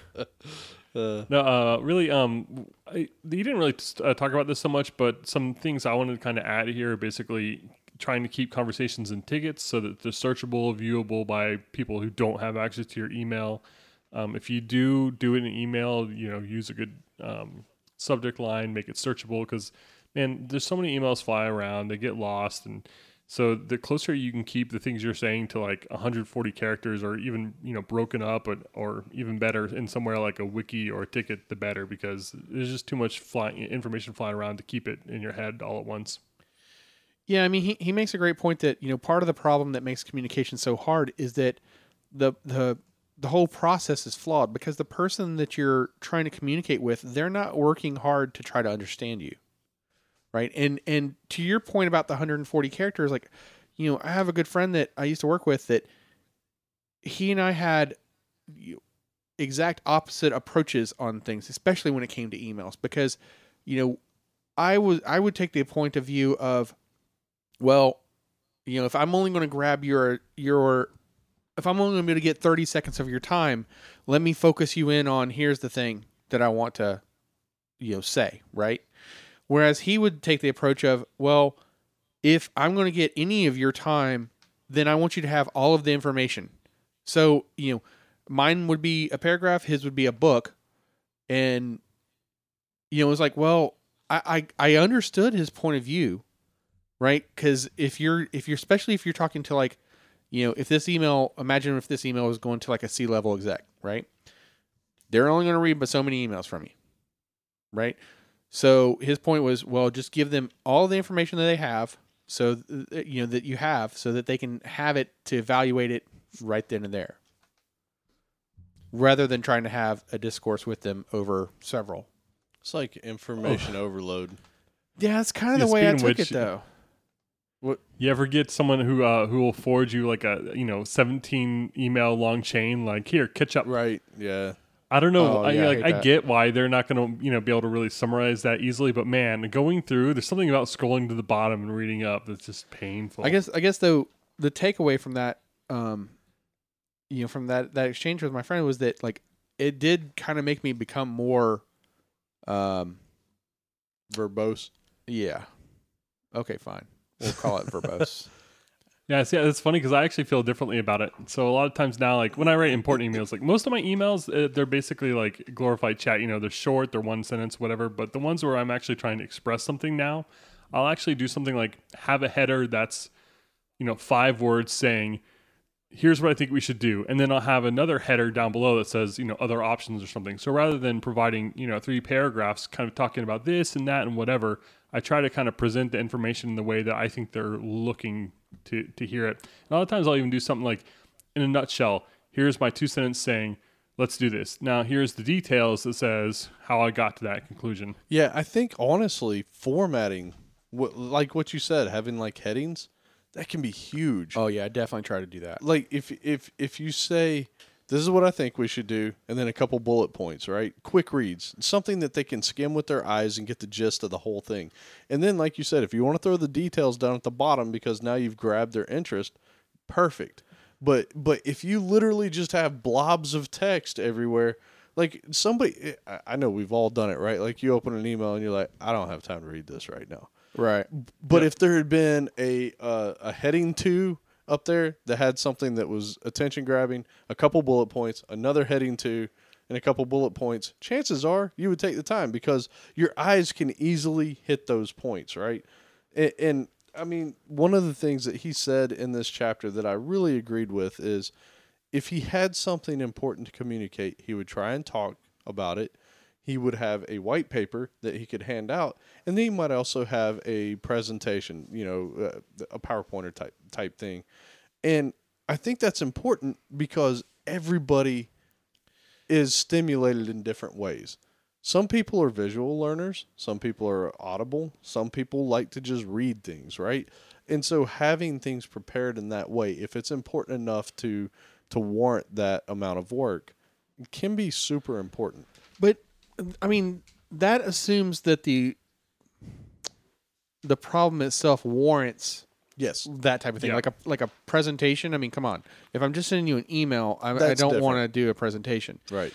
But I know that there have been times where I've sent emails that were the subject matter itself was already complicated, Right. right? And so now I'm trying to convey very complicated topics, information about very complicated topics, and like he says, the reader or listener, they're not working as hard to understand it necessarily, right?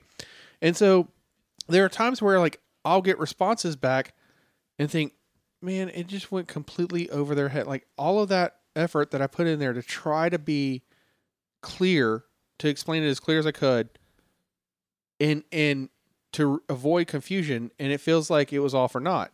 And then I know that there have been times where I've been guilty of getting that response and then completely missing their point. Because it's too much to read. It's too much to take in, and especially out of context, right? Like when you are the developer and you're in the code and you're in the problem, it's very easy because you are immersed in that world, right?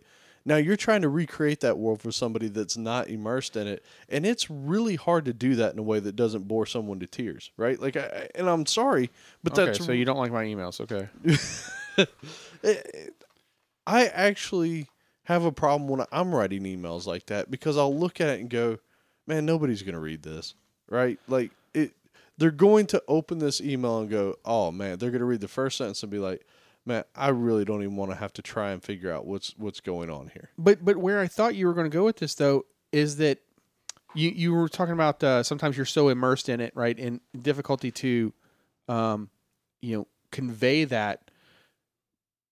But there have been times where, like, when the response comes back, you're too involved in whatever that problem is, that you're not taking a step back to see their response the way they saw it. Right.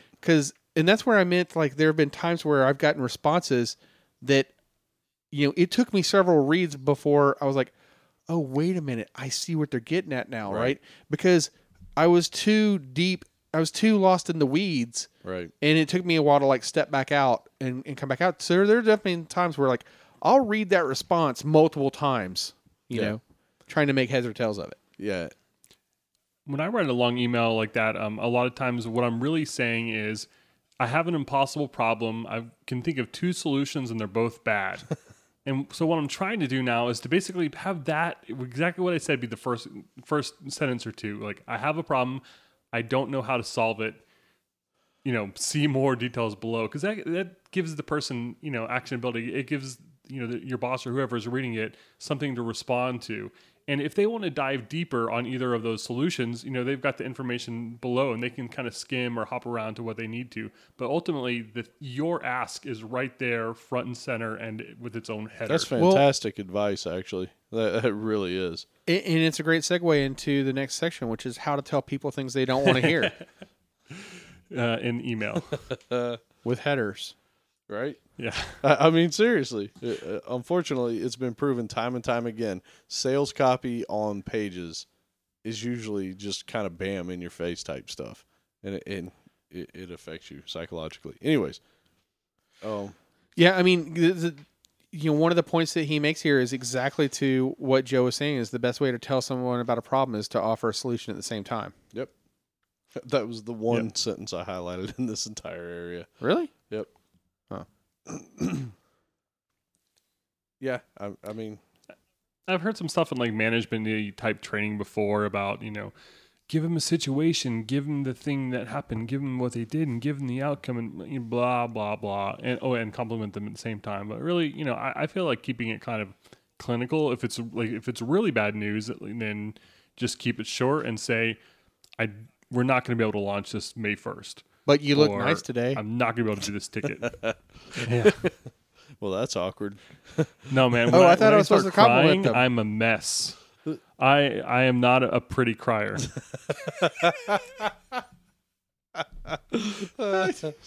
Oh man. Why did we go there? Yeah, I mean, I will say, it is often better to just suck it up and do it, right? Like unpleasant things in life, period. It's better to just get them out of the way so that they're not weighing on you, and you just do it in the best way possible. You know, hey, the schedule's going to have to slip. We're not going to make it. So we've become a Yep. Nike commercial. Just do it. That's do right. it. All right. You know, I do with this with like if I'm if I'm legitimately sick or some emergency or something happened, like a lot of times I'll hem and haw about the email that I'm writing and say I have to miss work tomorrow. I'm really sorry. Like, and I'll write it and rewrite it, and then ultimately at the end I'll just delete it all and say I have to miss tomorrow. Yeah, done. Right. Send me an email if you need anything. Yeah, I mean, that's really the short and the sweet is it. If they want more detail, they'll ask, right? Don't inundate people with detail on especially uncomfortable topics unless they want it. And if they want it, give it to them. Yeah, I'm always tempted to be like, listen, I had 101 fever from 5 to 7, and it went up to 100.5, and I don't really want to work today because, no, man, just you're sick. That's all they care about. Right. Yeah. No, but really, I had diarrhea at 3:23 and again at 3:47. I got 99 problems, but Joe's diarrhea isn't one. It is All right. now. Apparently. All right.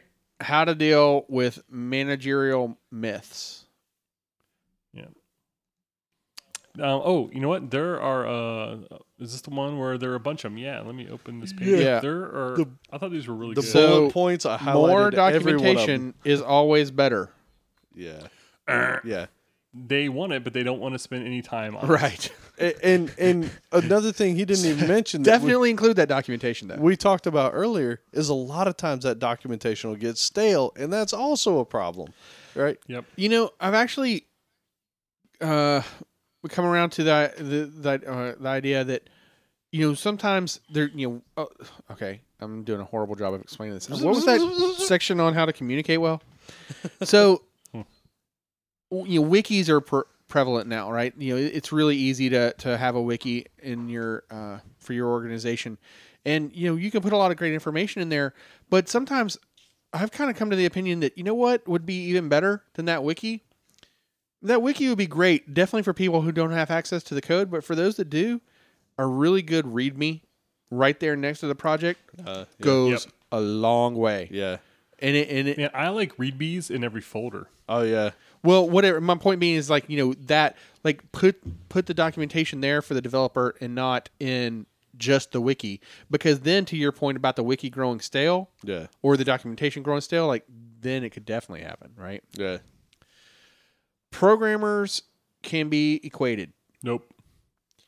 What? Different people have different strengths. You can't just say, hey, take Sue off this and put Bobby on it, and let's not adjust any of the timelines. But as a manager, I have this project that's going to take X amount of time, and if I can add more developers to it, then I can reduce that amount of time. Yeah, the swim lines in Jira are all the same. It says programmer. Dude, Or this assignee. one that you just read, I actually almost dropped my Kindle when I read it. You cannot, everybody hear this, you cannot scale a team up at the tail end of a project and expect it to go faster. As a matter of fact, what you should expect is that it's going to slow to a snail's pace, because now the people that were actually getting work done now have to bring everybody else up to speed on something that they're going to have no clue about. Trying to double the size of a team or triple or quadruple the size of a team when you're already late on a project will not help the project. It depends. Let's say I do largely agree with you. Okay. I But may be, if I you're may be over- early into the project and we're late, we were planning to have it done in 4 months, but we now see it's going to be 6 months. Yeah. You got enough time to bring a couple more people in. It might not help you, get any further. You might still be 4 months along, but just in case if there's additional problems that come up, Yeah, So yeah, if you're what you're describing is like you've got 2 weeks left, I'm totally on board. yeah. I mean, even a month left in a lot of cases. So I equate this almost to the overhead of having dual processor systems, right? When you have 2 processors, your system's not twice as fast. What? It might be, That's what that turbo button's for. you know, it might be 150% faster than or 50% faster than just one processor, right? There's overhead in managing resources. And it's even more true in the case with people. And so, and I'm not saying, don't get me wrong, I'm not saying that everything should just have one person working on it or 2 people. Please, I'm not trying to go to extremes here. But people that believe that programmers are just cogs that can be plugged into situations, Yeah, that is an incorrect assessment of how things work. I agree. So I think the takeaway is to replace your programmers with SSDs. Yes. All right. Resources can be added to a late project to speed it up. We already covered that. It is possible to estimate software development reliably. Nope. It's not even theoretically possible. Until All quantum, we can say is we're going to try. until quantum computing comes out, which apparently they've made steps for. Wait. That's going to make estimating software development. Absolutely, man. They can do all the permutations. We won't ever have to think again. Right. It'll either take 1 day, 2 day, 3 days. It'll just be like the number of days. It'll ever be had a from test? 1 to N. I do like to say that, the smaller task is, the more accurate your estimates can be. But if Visual Studio starts crashing on you, then Oh, man. sometimes that doesn't work out so well. Even if you know exactly what you need to do, you know what to type. I will agree though life with happens. where you're going with that. The smaller tasks are definitely easier. Yeah. All right. Programmers' productivity can be measured in terms of some simple metric like lines of code. So you remember the days when people actually got paid per lines of code? Like that actually happened? I never saw that. Yeah. Tickets, though, I would remember see, like, so-and-so closed 11 tickets. Like, they wrote those tickets. Yeah. Right. Yeah, it was really one ticket that they broke into 12 pieces. Yeah. Man. No, I've never seen lines of code as like any kind of valuable metric ever. I mean, it goes kind of like what Joe was saying about the number of tickets closed. Like, who cares? By the way, yeah, if anybody ever thinks it's a great idea to report on how well you're doing on tickets and all that, you can almost guarantee that's going to be gamed in some way, right? Because Oh, yeah. Well, lines of code is the same way. yeah, I mean it those kind of statistics don't matter unless somebody's really paying attention to what those tickets have in them, right? But then again, every ticket has its own weight and its own, life, really. Like, you get into it and you think, oh, this one's going to be easy, and then you get into the system, you're like, oh man, this is not a 5-point ticket, right? This is it's not a realistic way to do things. And it's not just programmers either. I worked somewhere where QA was kind of incentivized to find tickets, and it was kind of weird for them because basically the more tickets they found, the better. So at the end of the release cycle, even if the product that went out was totally crap and QA did a terrible job, they always had the defense of saying, well, I wrote 1,000 tickets and it was still crap. So obviously the programming was terrible. But that's not really the case, because everyone was incentivized to write more tickets. So there were lots of junk tickets. Right. And they had the effect of basically Grammar. masking the true quality. Yeah, they could be like little things like grammar or Yep. Not really functional things that are more important, but like, oh, this is 2 pixels off. Yeah, I think the key really is having everybody on board with what the vision is, right? Yep. Let's try and get towards what the goal is. And let's all do it in a collaborative way, right? If you're focusing on metrics on things that really do not matter, like number of tickets opened or number of tickets closed, you're doing things wrong, period. Yep. The same place. You were there was a reverse incentive for the programmer, so your team would show up with the number of tickets. And so if a QA person would write a ticket, like, you would rush down there to talk to him, try to talk him out of it, see if you can hurry him squeak that in before they wrote that ticket. And then they eventually got to the point where they would show the names of the people who had the most tickets. And so, man, if you were the person who was on that, the hot chart, the idea they said was basically if you could help that person or you saw that person had, the most tickets, then you can kind of it was highlighting the problem so that people could help out, but it really had the effect of like feeling like you had like the evil eye of Sauron on you as you walked around the hallway. Like you have 11 tickets. How dare you get coffee?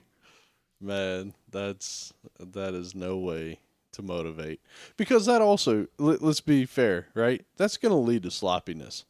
I'm going to do whatever it takes to get these tickets out of my pile, and you're not going to be as thorough. And it really did encourage sandbagging. Like you say, you know what, I can't do all 11 tickets. You're going to have to reassign them, and you keep, you fight like hell for the easiest tickets, and then you make sure that you're able to deliver them, on the times that you estimated. That's ridiculous. And that's how you get ahead in that system. Yeah, I hate that. Yeah. All right. So, last but not least, how to deal with temporary organizational chaos. Temporary. First, hope it's temporary, right? Yeah. So I was well, gonna say, step one. I mean, he's going along from the point of view of, that within your organization, sometimes there are things like layoffs or buyouts or IPOs or firings or hirings. So it's not necessarily like the chaos isn't necessarily bad, right. right? Right. An IPO is a big deal. Yep. Right. That could be a good thing for your company. Hirings could be a buyout could be a good thing. It doesn't have to be bad, but the point is that there's a lot of Commotion going on. Thank you. Yeah. The one thing that he says here, and this is actually the reason why I love what we do. Engineers have the power to create and sustain. That is so true, and that is really kind of the power behind what we do. Is it's easy to show value because we create things, and so it's easy to kind of rise above and become important even when there's chaos going on. Yeah, I mean, we've made this. We've commented on this before because he's definitely opinionated on the engineer versus the non-engineer, right? And he says that non-engineers cannot create or sustain anything without an engineer, and it's kind of like, all right, I've definitely known some people that were not, engineers or software developers by trade, but they knew enough around it to hack something into place to create something that got a business up and going. Yep. Right. And,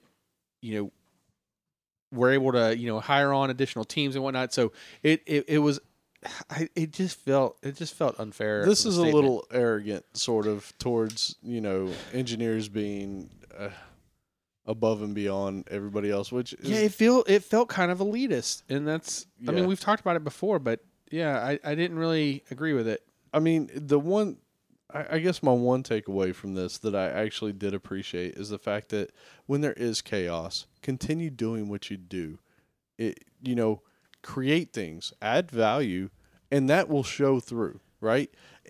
And you might get fired, but if you are truly good at what you do and you are good at adding value, then it's not going to be hard for you to pick up somewhere else and go do that somewhere else as well, right? But what about his point, though, that he says that, if during all this commotion, right, someone comes up to you to create something that you think is just stupid, that you should just smile and nod and, go along with it until they walk away and then just ignore it. And if you are a leader, you should tell your team to ignore all that nonsense too. Like, that's pushing it, right? I mean, I guess it depends on what kind of position of power you're in. Like and who the position is that's making the stupid comment, right? Or the comment that you feel is stupid. There's so many. Yeah, when I read that, I was like, I don't even know where to go with this because, I mean, obviously, if somebody comes and asks you to do something that you just know you shouldn't be doing, then it's pretty common sense, right? But I don't know. Listen, we're only going to skim a couple pennies for every transaction. Yep. I saw this in Superman. This works great. The feds are coming tomorrow. If they ask about me, then I tell them you've never heard of me. I never worked here. You don't know what's going on. And hey, then, who's that? Call me afterwards. Man, yeah, I don't know. I don't really feel great about what that last part was. So. Yeah. I'm sure we've all worked places that have done things, but I've seen credit cards stored in the clear or CVVs in the database or, lots of crappy stuff. That's not really organizational chaos, but there's definitely been times when there's been an incentive to do, to cut a corner or do things the wrong way or whatever, and you just got to kind of stand your ground. And if you get fired, then that place sucked anyway. Well, I kind of like the approach that whenever I've been in situations kind of like that, and it may not be because of like organizational chaos, but just someone comes up to you with an idea, and generally, what I think that you're really describing there is someone they're coming to you with this, idea that you might think is stupid, because really what's happening is they're trying to subvert the process, right? And so in that situation, I'm just like, yeah, we'll put a ticket in and it can get prioritized, like Get it in everything the sprint, else. right? Yeah. And, if it makes it, it makes it. If it doesn't, I might not tell them that A part. good example is breaking the chain. Basically, you have, either your buddy or someone from, someone outside your tree kind of trying to slip little favors in. Yeah. Mm-hmm. And that's kind of stuff that happens with the organizational chaos. Yeah, that's Yep. definitely, All the time. especially it's rough when, like, the things they want aren't stupid. Yeah, I mean, know? it's both They're ways, great right? ideas. Yeah. Great point. Yeah, hey, we know this thing that will make the company an extra 20% in revenue. Yeah, let's dude. sneak it If I in. do that, I'm gonna get shot on site, so I can't do that right now. Wait, if you make 20% more in revenue for the company, you're going to get shot on site? If you Yeah. work on something that I'll wasn't, tell you what, if approved, you do know of something that can make an extra 20%, you just go ahead and do it. right, Oh, dude, that is not the case. No. And you know it. you get fired. There are absolutely organizations that, their priorities aren't necessarily tied to revenue, strangely enough. Yeah, Yeah, sadly. Yeah. All right. Well, that'll conclude that take on how to be a programmer by Robert L. Reed. So that leads us into Alan's favorite portion of the show. This is the tip of the week. that's right. So, I mentioned that for any of the self-taught developers out there, I would have a tip for you. And so, I got two for you. One is, and there will be links to both of these in the show notes. But the first one is this really great course on Pluralsight that a friend of ours pointed us to on React with Relay and GraphQL and Flux. And it is... I'm the one who pointed us to that, aren't I? No. Really? No, it's John. Yep. Oh, it was John. Yeah. Wow. Oh. Look who tried to take credit. My Wow. bad. Wow. I giveth credit to John, and I taketh away. Apparently. But I mean, it's a really great course. Again, you have to be willing to watch the course on something JavaScript related. So if that's not your forte, then maybe you're not interested. But one of the things that I did like about it is just the speaker himself, like the presenter himself. He does a great job, like of presenting the material through this course. So it was a well put together course. I think you'd really like it. We'll have a link to that one in the show notes. But then I also wanted to give a link to, and this one came up in the Slack channel, actually a link to a specific video, and it came up, but to a YouTube video. But the link that we're going to have in our show notes is for the overall contributor, which is the MIT Open Courseware. And there's just some great content. And like, it's one of those sources of content that you just kind of forget about every now and then. And then someone will be like, oh, well, hey, I like this video. And you're like, oh yeah, I forgot they were doing that. And then you go back and you look through it, and there's just this treasure of great content out there. So Yeah. we'll have those two links out there for you to take a look at. Yeah, and on the on his first one, the React one, the guy's use of VI or Vim or whatever you want to call it, it makes you really want to learn that IDE, because that dude just breezes through. Wait a minute. No, I will not ever support that statement that you just Vim. said. Vim. VI is not an IDE. Oh no, you're right. It's a text editor. It's a text editor. But man, that guy's so good in it. It's kind of ridiculous to watch him just go through it. But yeah, I totally agree. It was an excellent course. All right, so my tip of the week is OpenRoset. So this is SQL Server specific. If you ever wanted to, say, create a table and you wanted to do it by executing a stored proc. So like think of something in the case where like if you do a select into new table from existing table, right? That's something that you do a lot in SQL Server, especially if you're used to transforming data or moving data around. Well, it's kind of frustrating because you can't do like an exec into from a stored proc to build a table on the fly. What you can do is you could do a select into my new table from OpenRoset. So you could use OpenRoset to open a connection to that same server and to that same database. You have to pass in the connection type string and then the actual connection string itself. But then you could just exec the stored proc that you want, and the results of that would get inserted into a new table.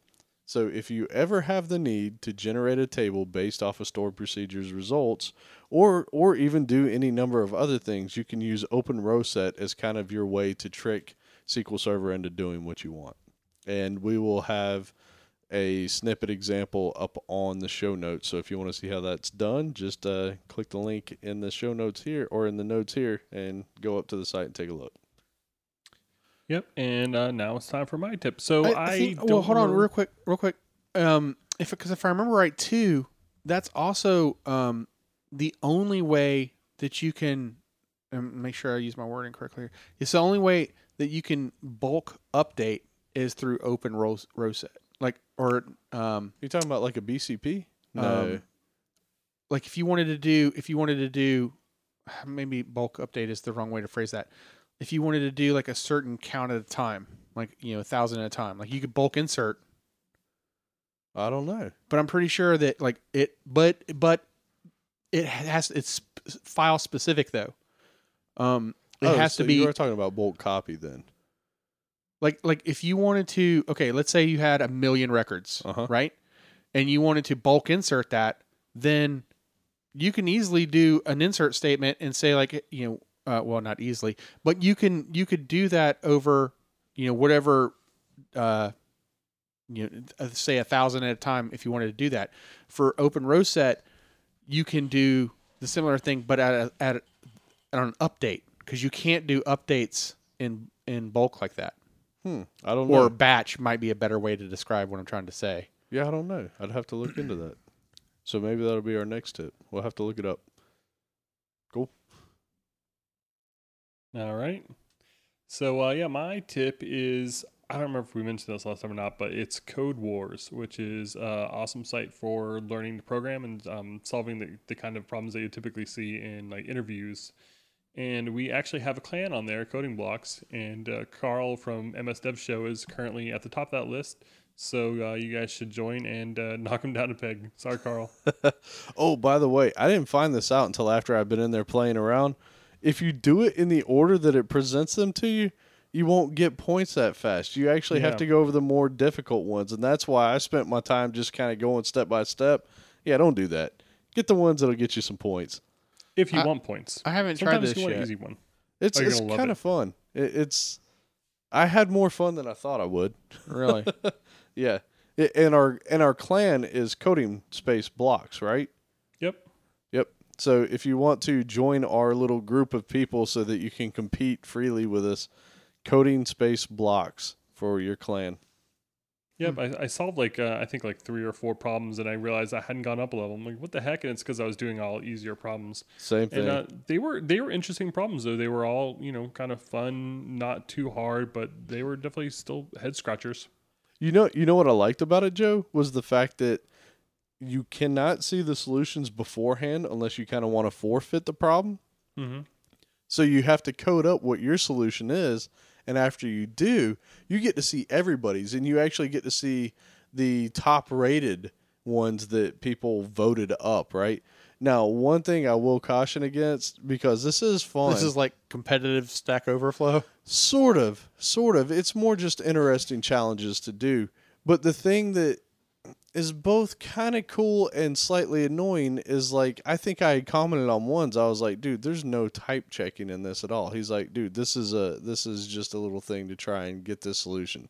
Like, this is definitely not production ready code. So that's one thing to keep in So in mind. other words, you can't use like Flow.js in your.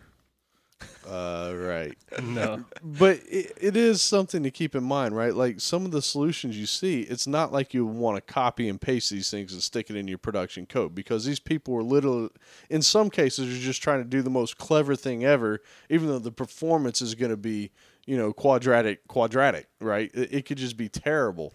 So Quadratic. right. So it's just, I think you're just describing exponential. yeah, something like that. But it's just, I don't know. It's fun to kind of to do the challenges and also see the other solutions that people come up with. So it's definitely worth a spin. Yeah, a good example is the one that I did, which was to basically convert a string to Morse code, and they actually provide the dictionary that you give it a character, you get the Morse code back, and you kind of had to do something special with the spaces, but it wasn't too hard at all, and it was just kind of fun, and I felt like a better program afterwards. That's cool. All right. Well, like I said, that wraps up this show on how to be a programmer. So we hope you know now. And you can tell your boss, I now know how to be an advanced programmer. Yeah, that's it. That's So amazing. that'll help you in your negotiations. That's right.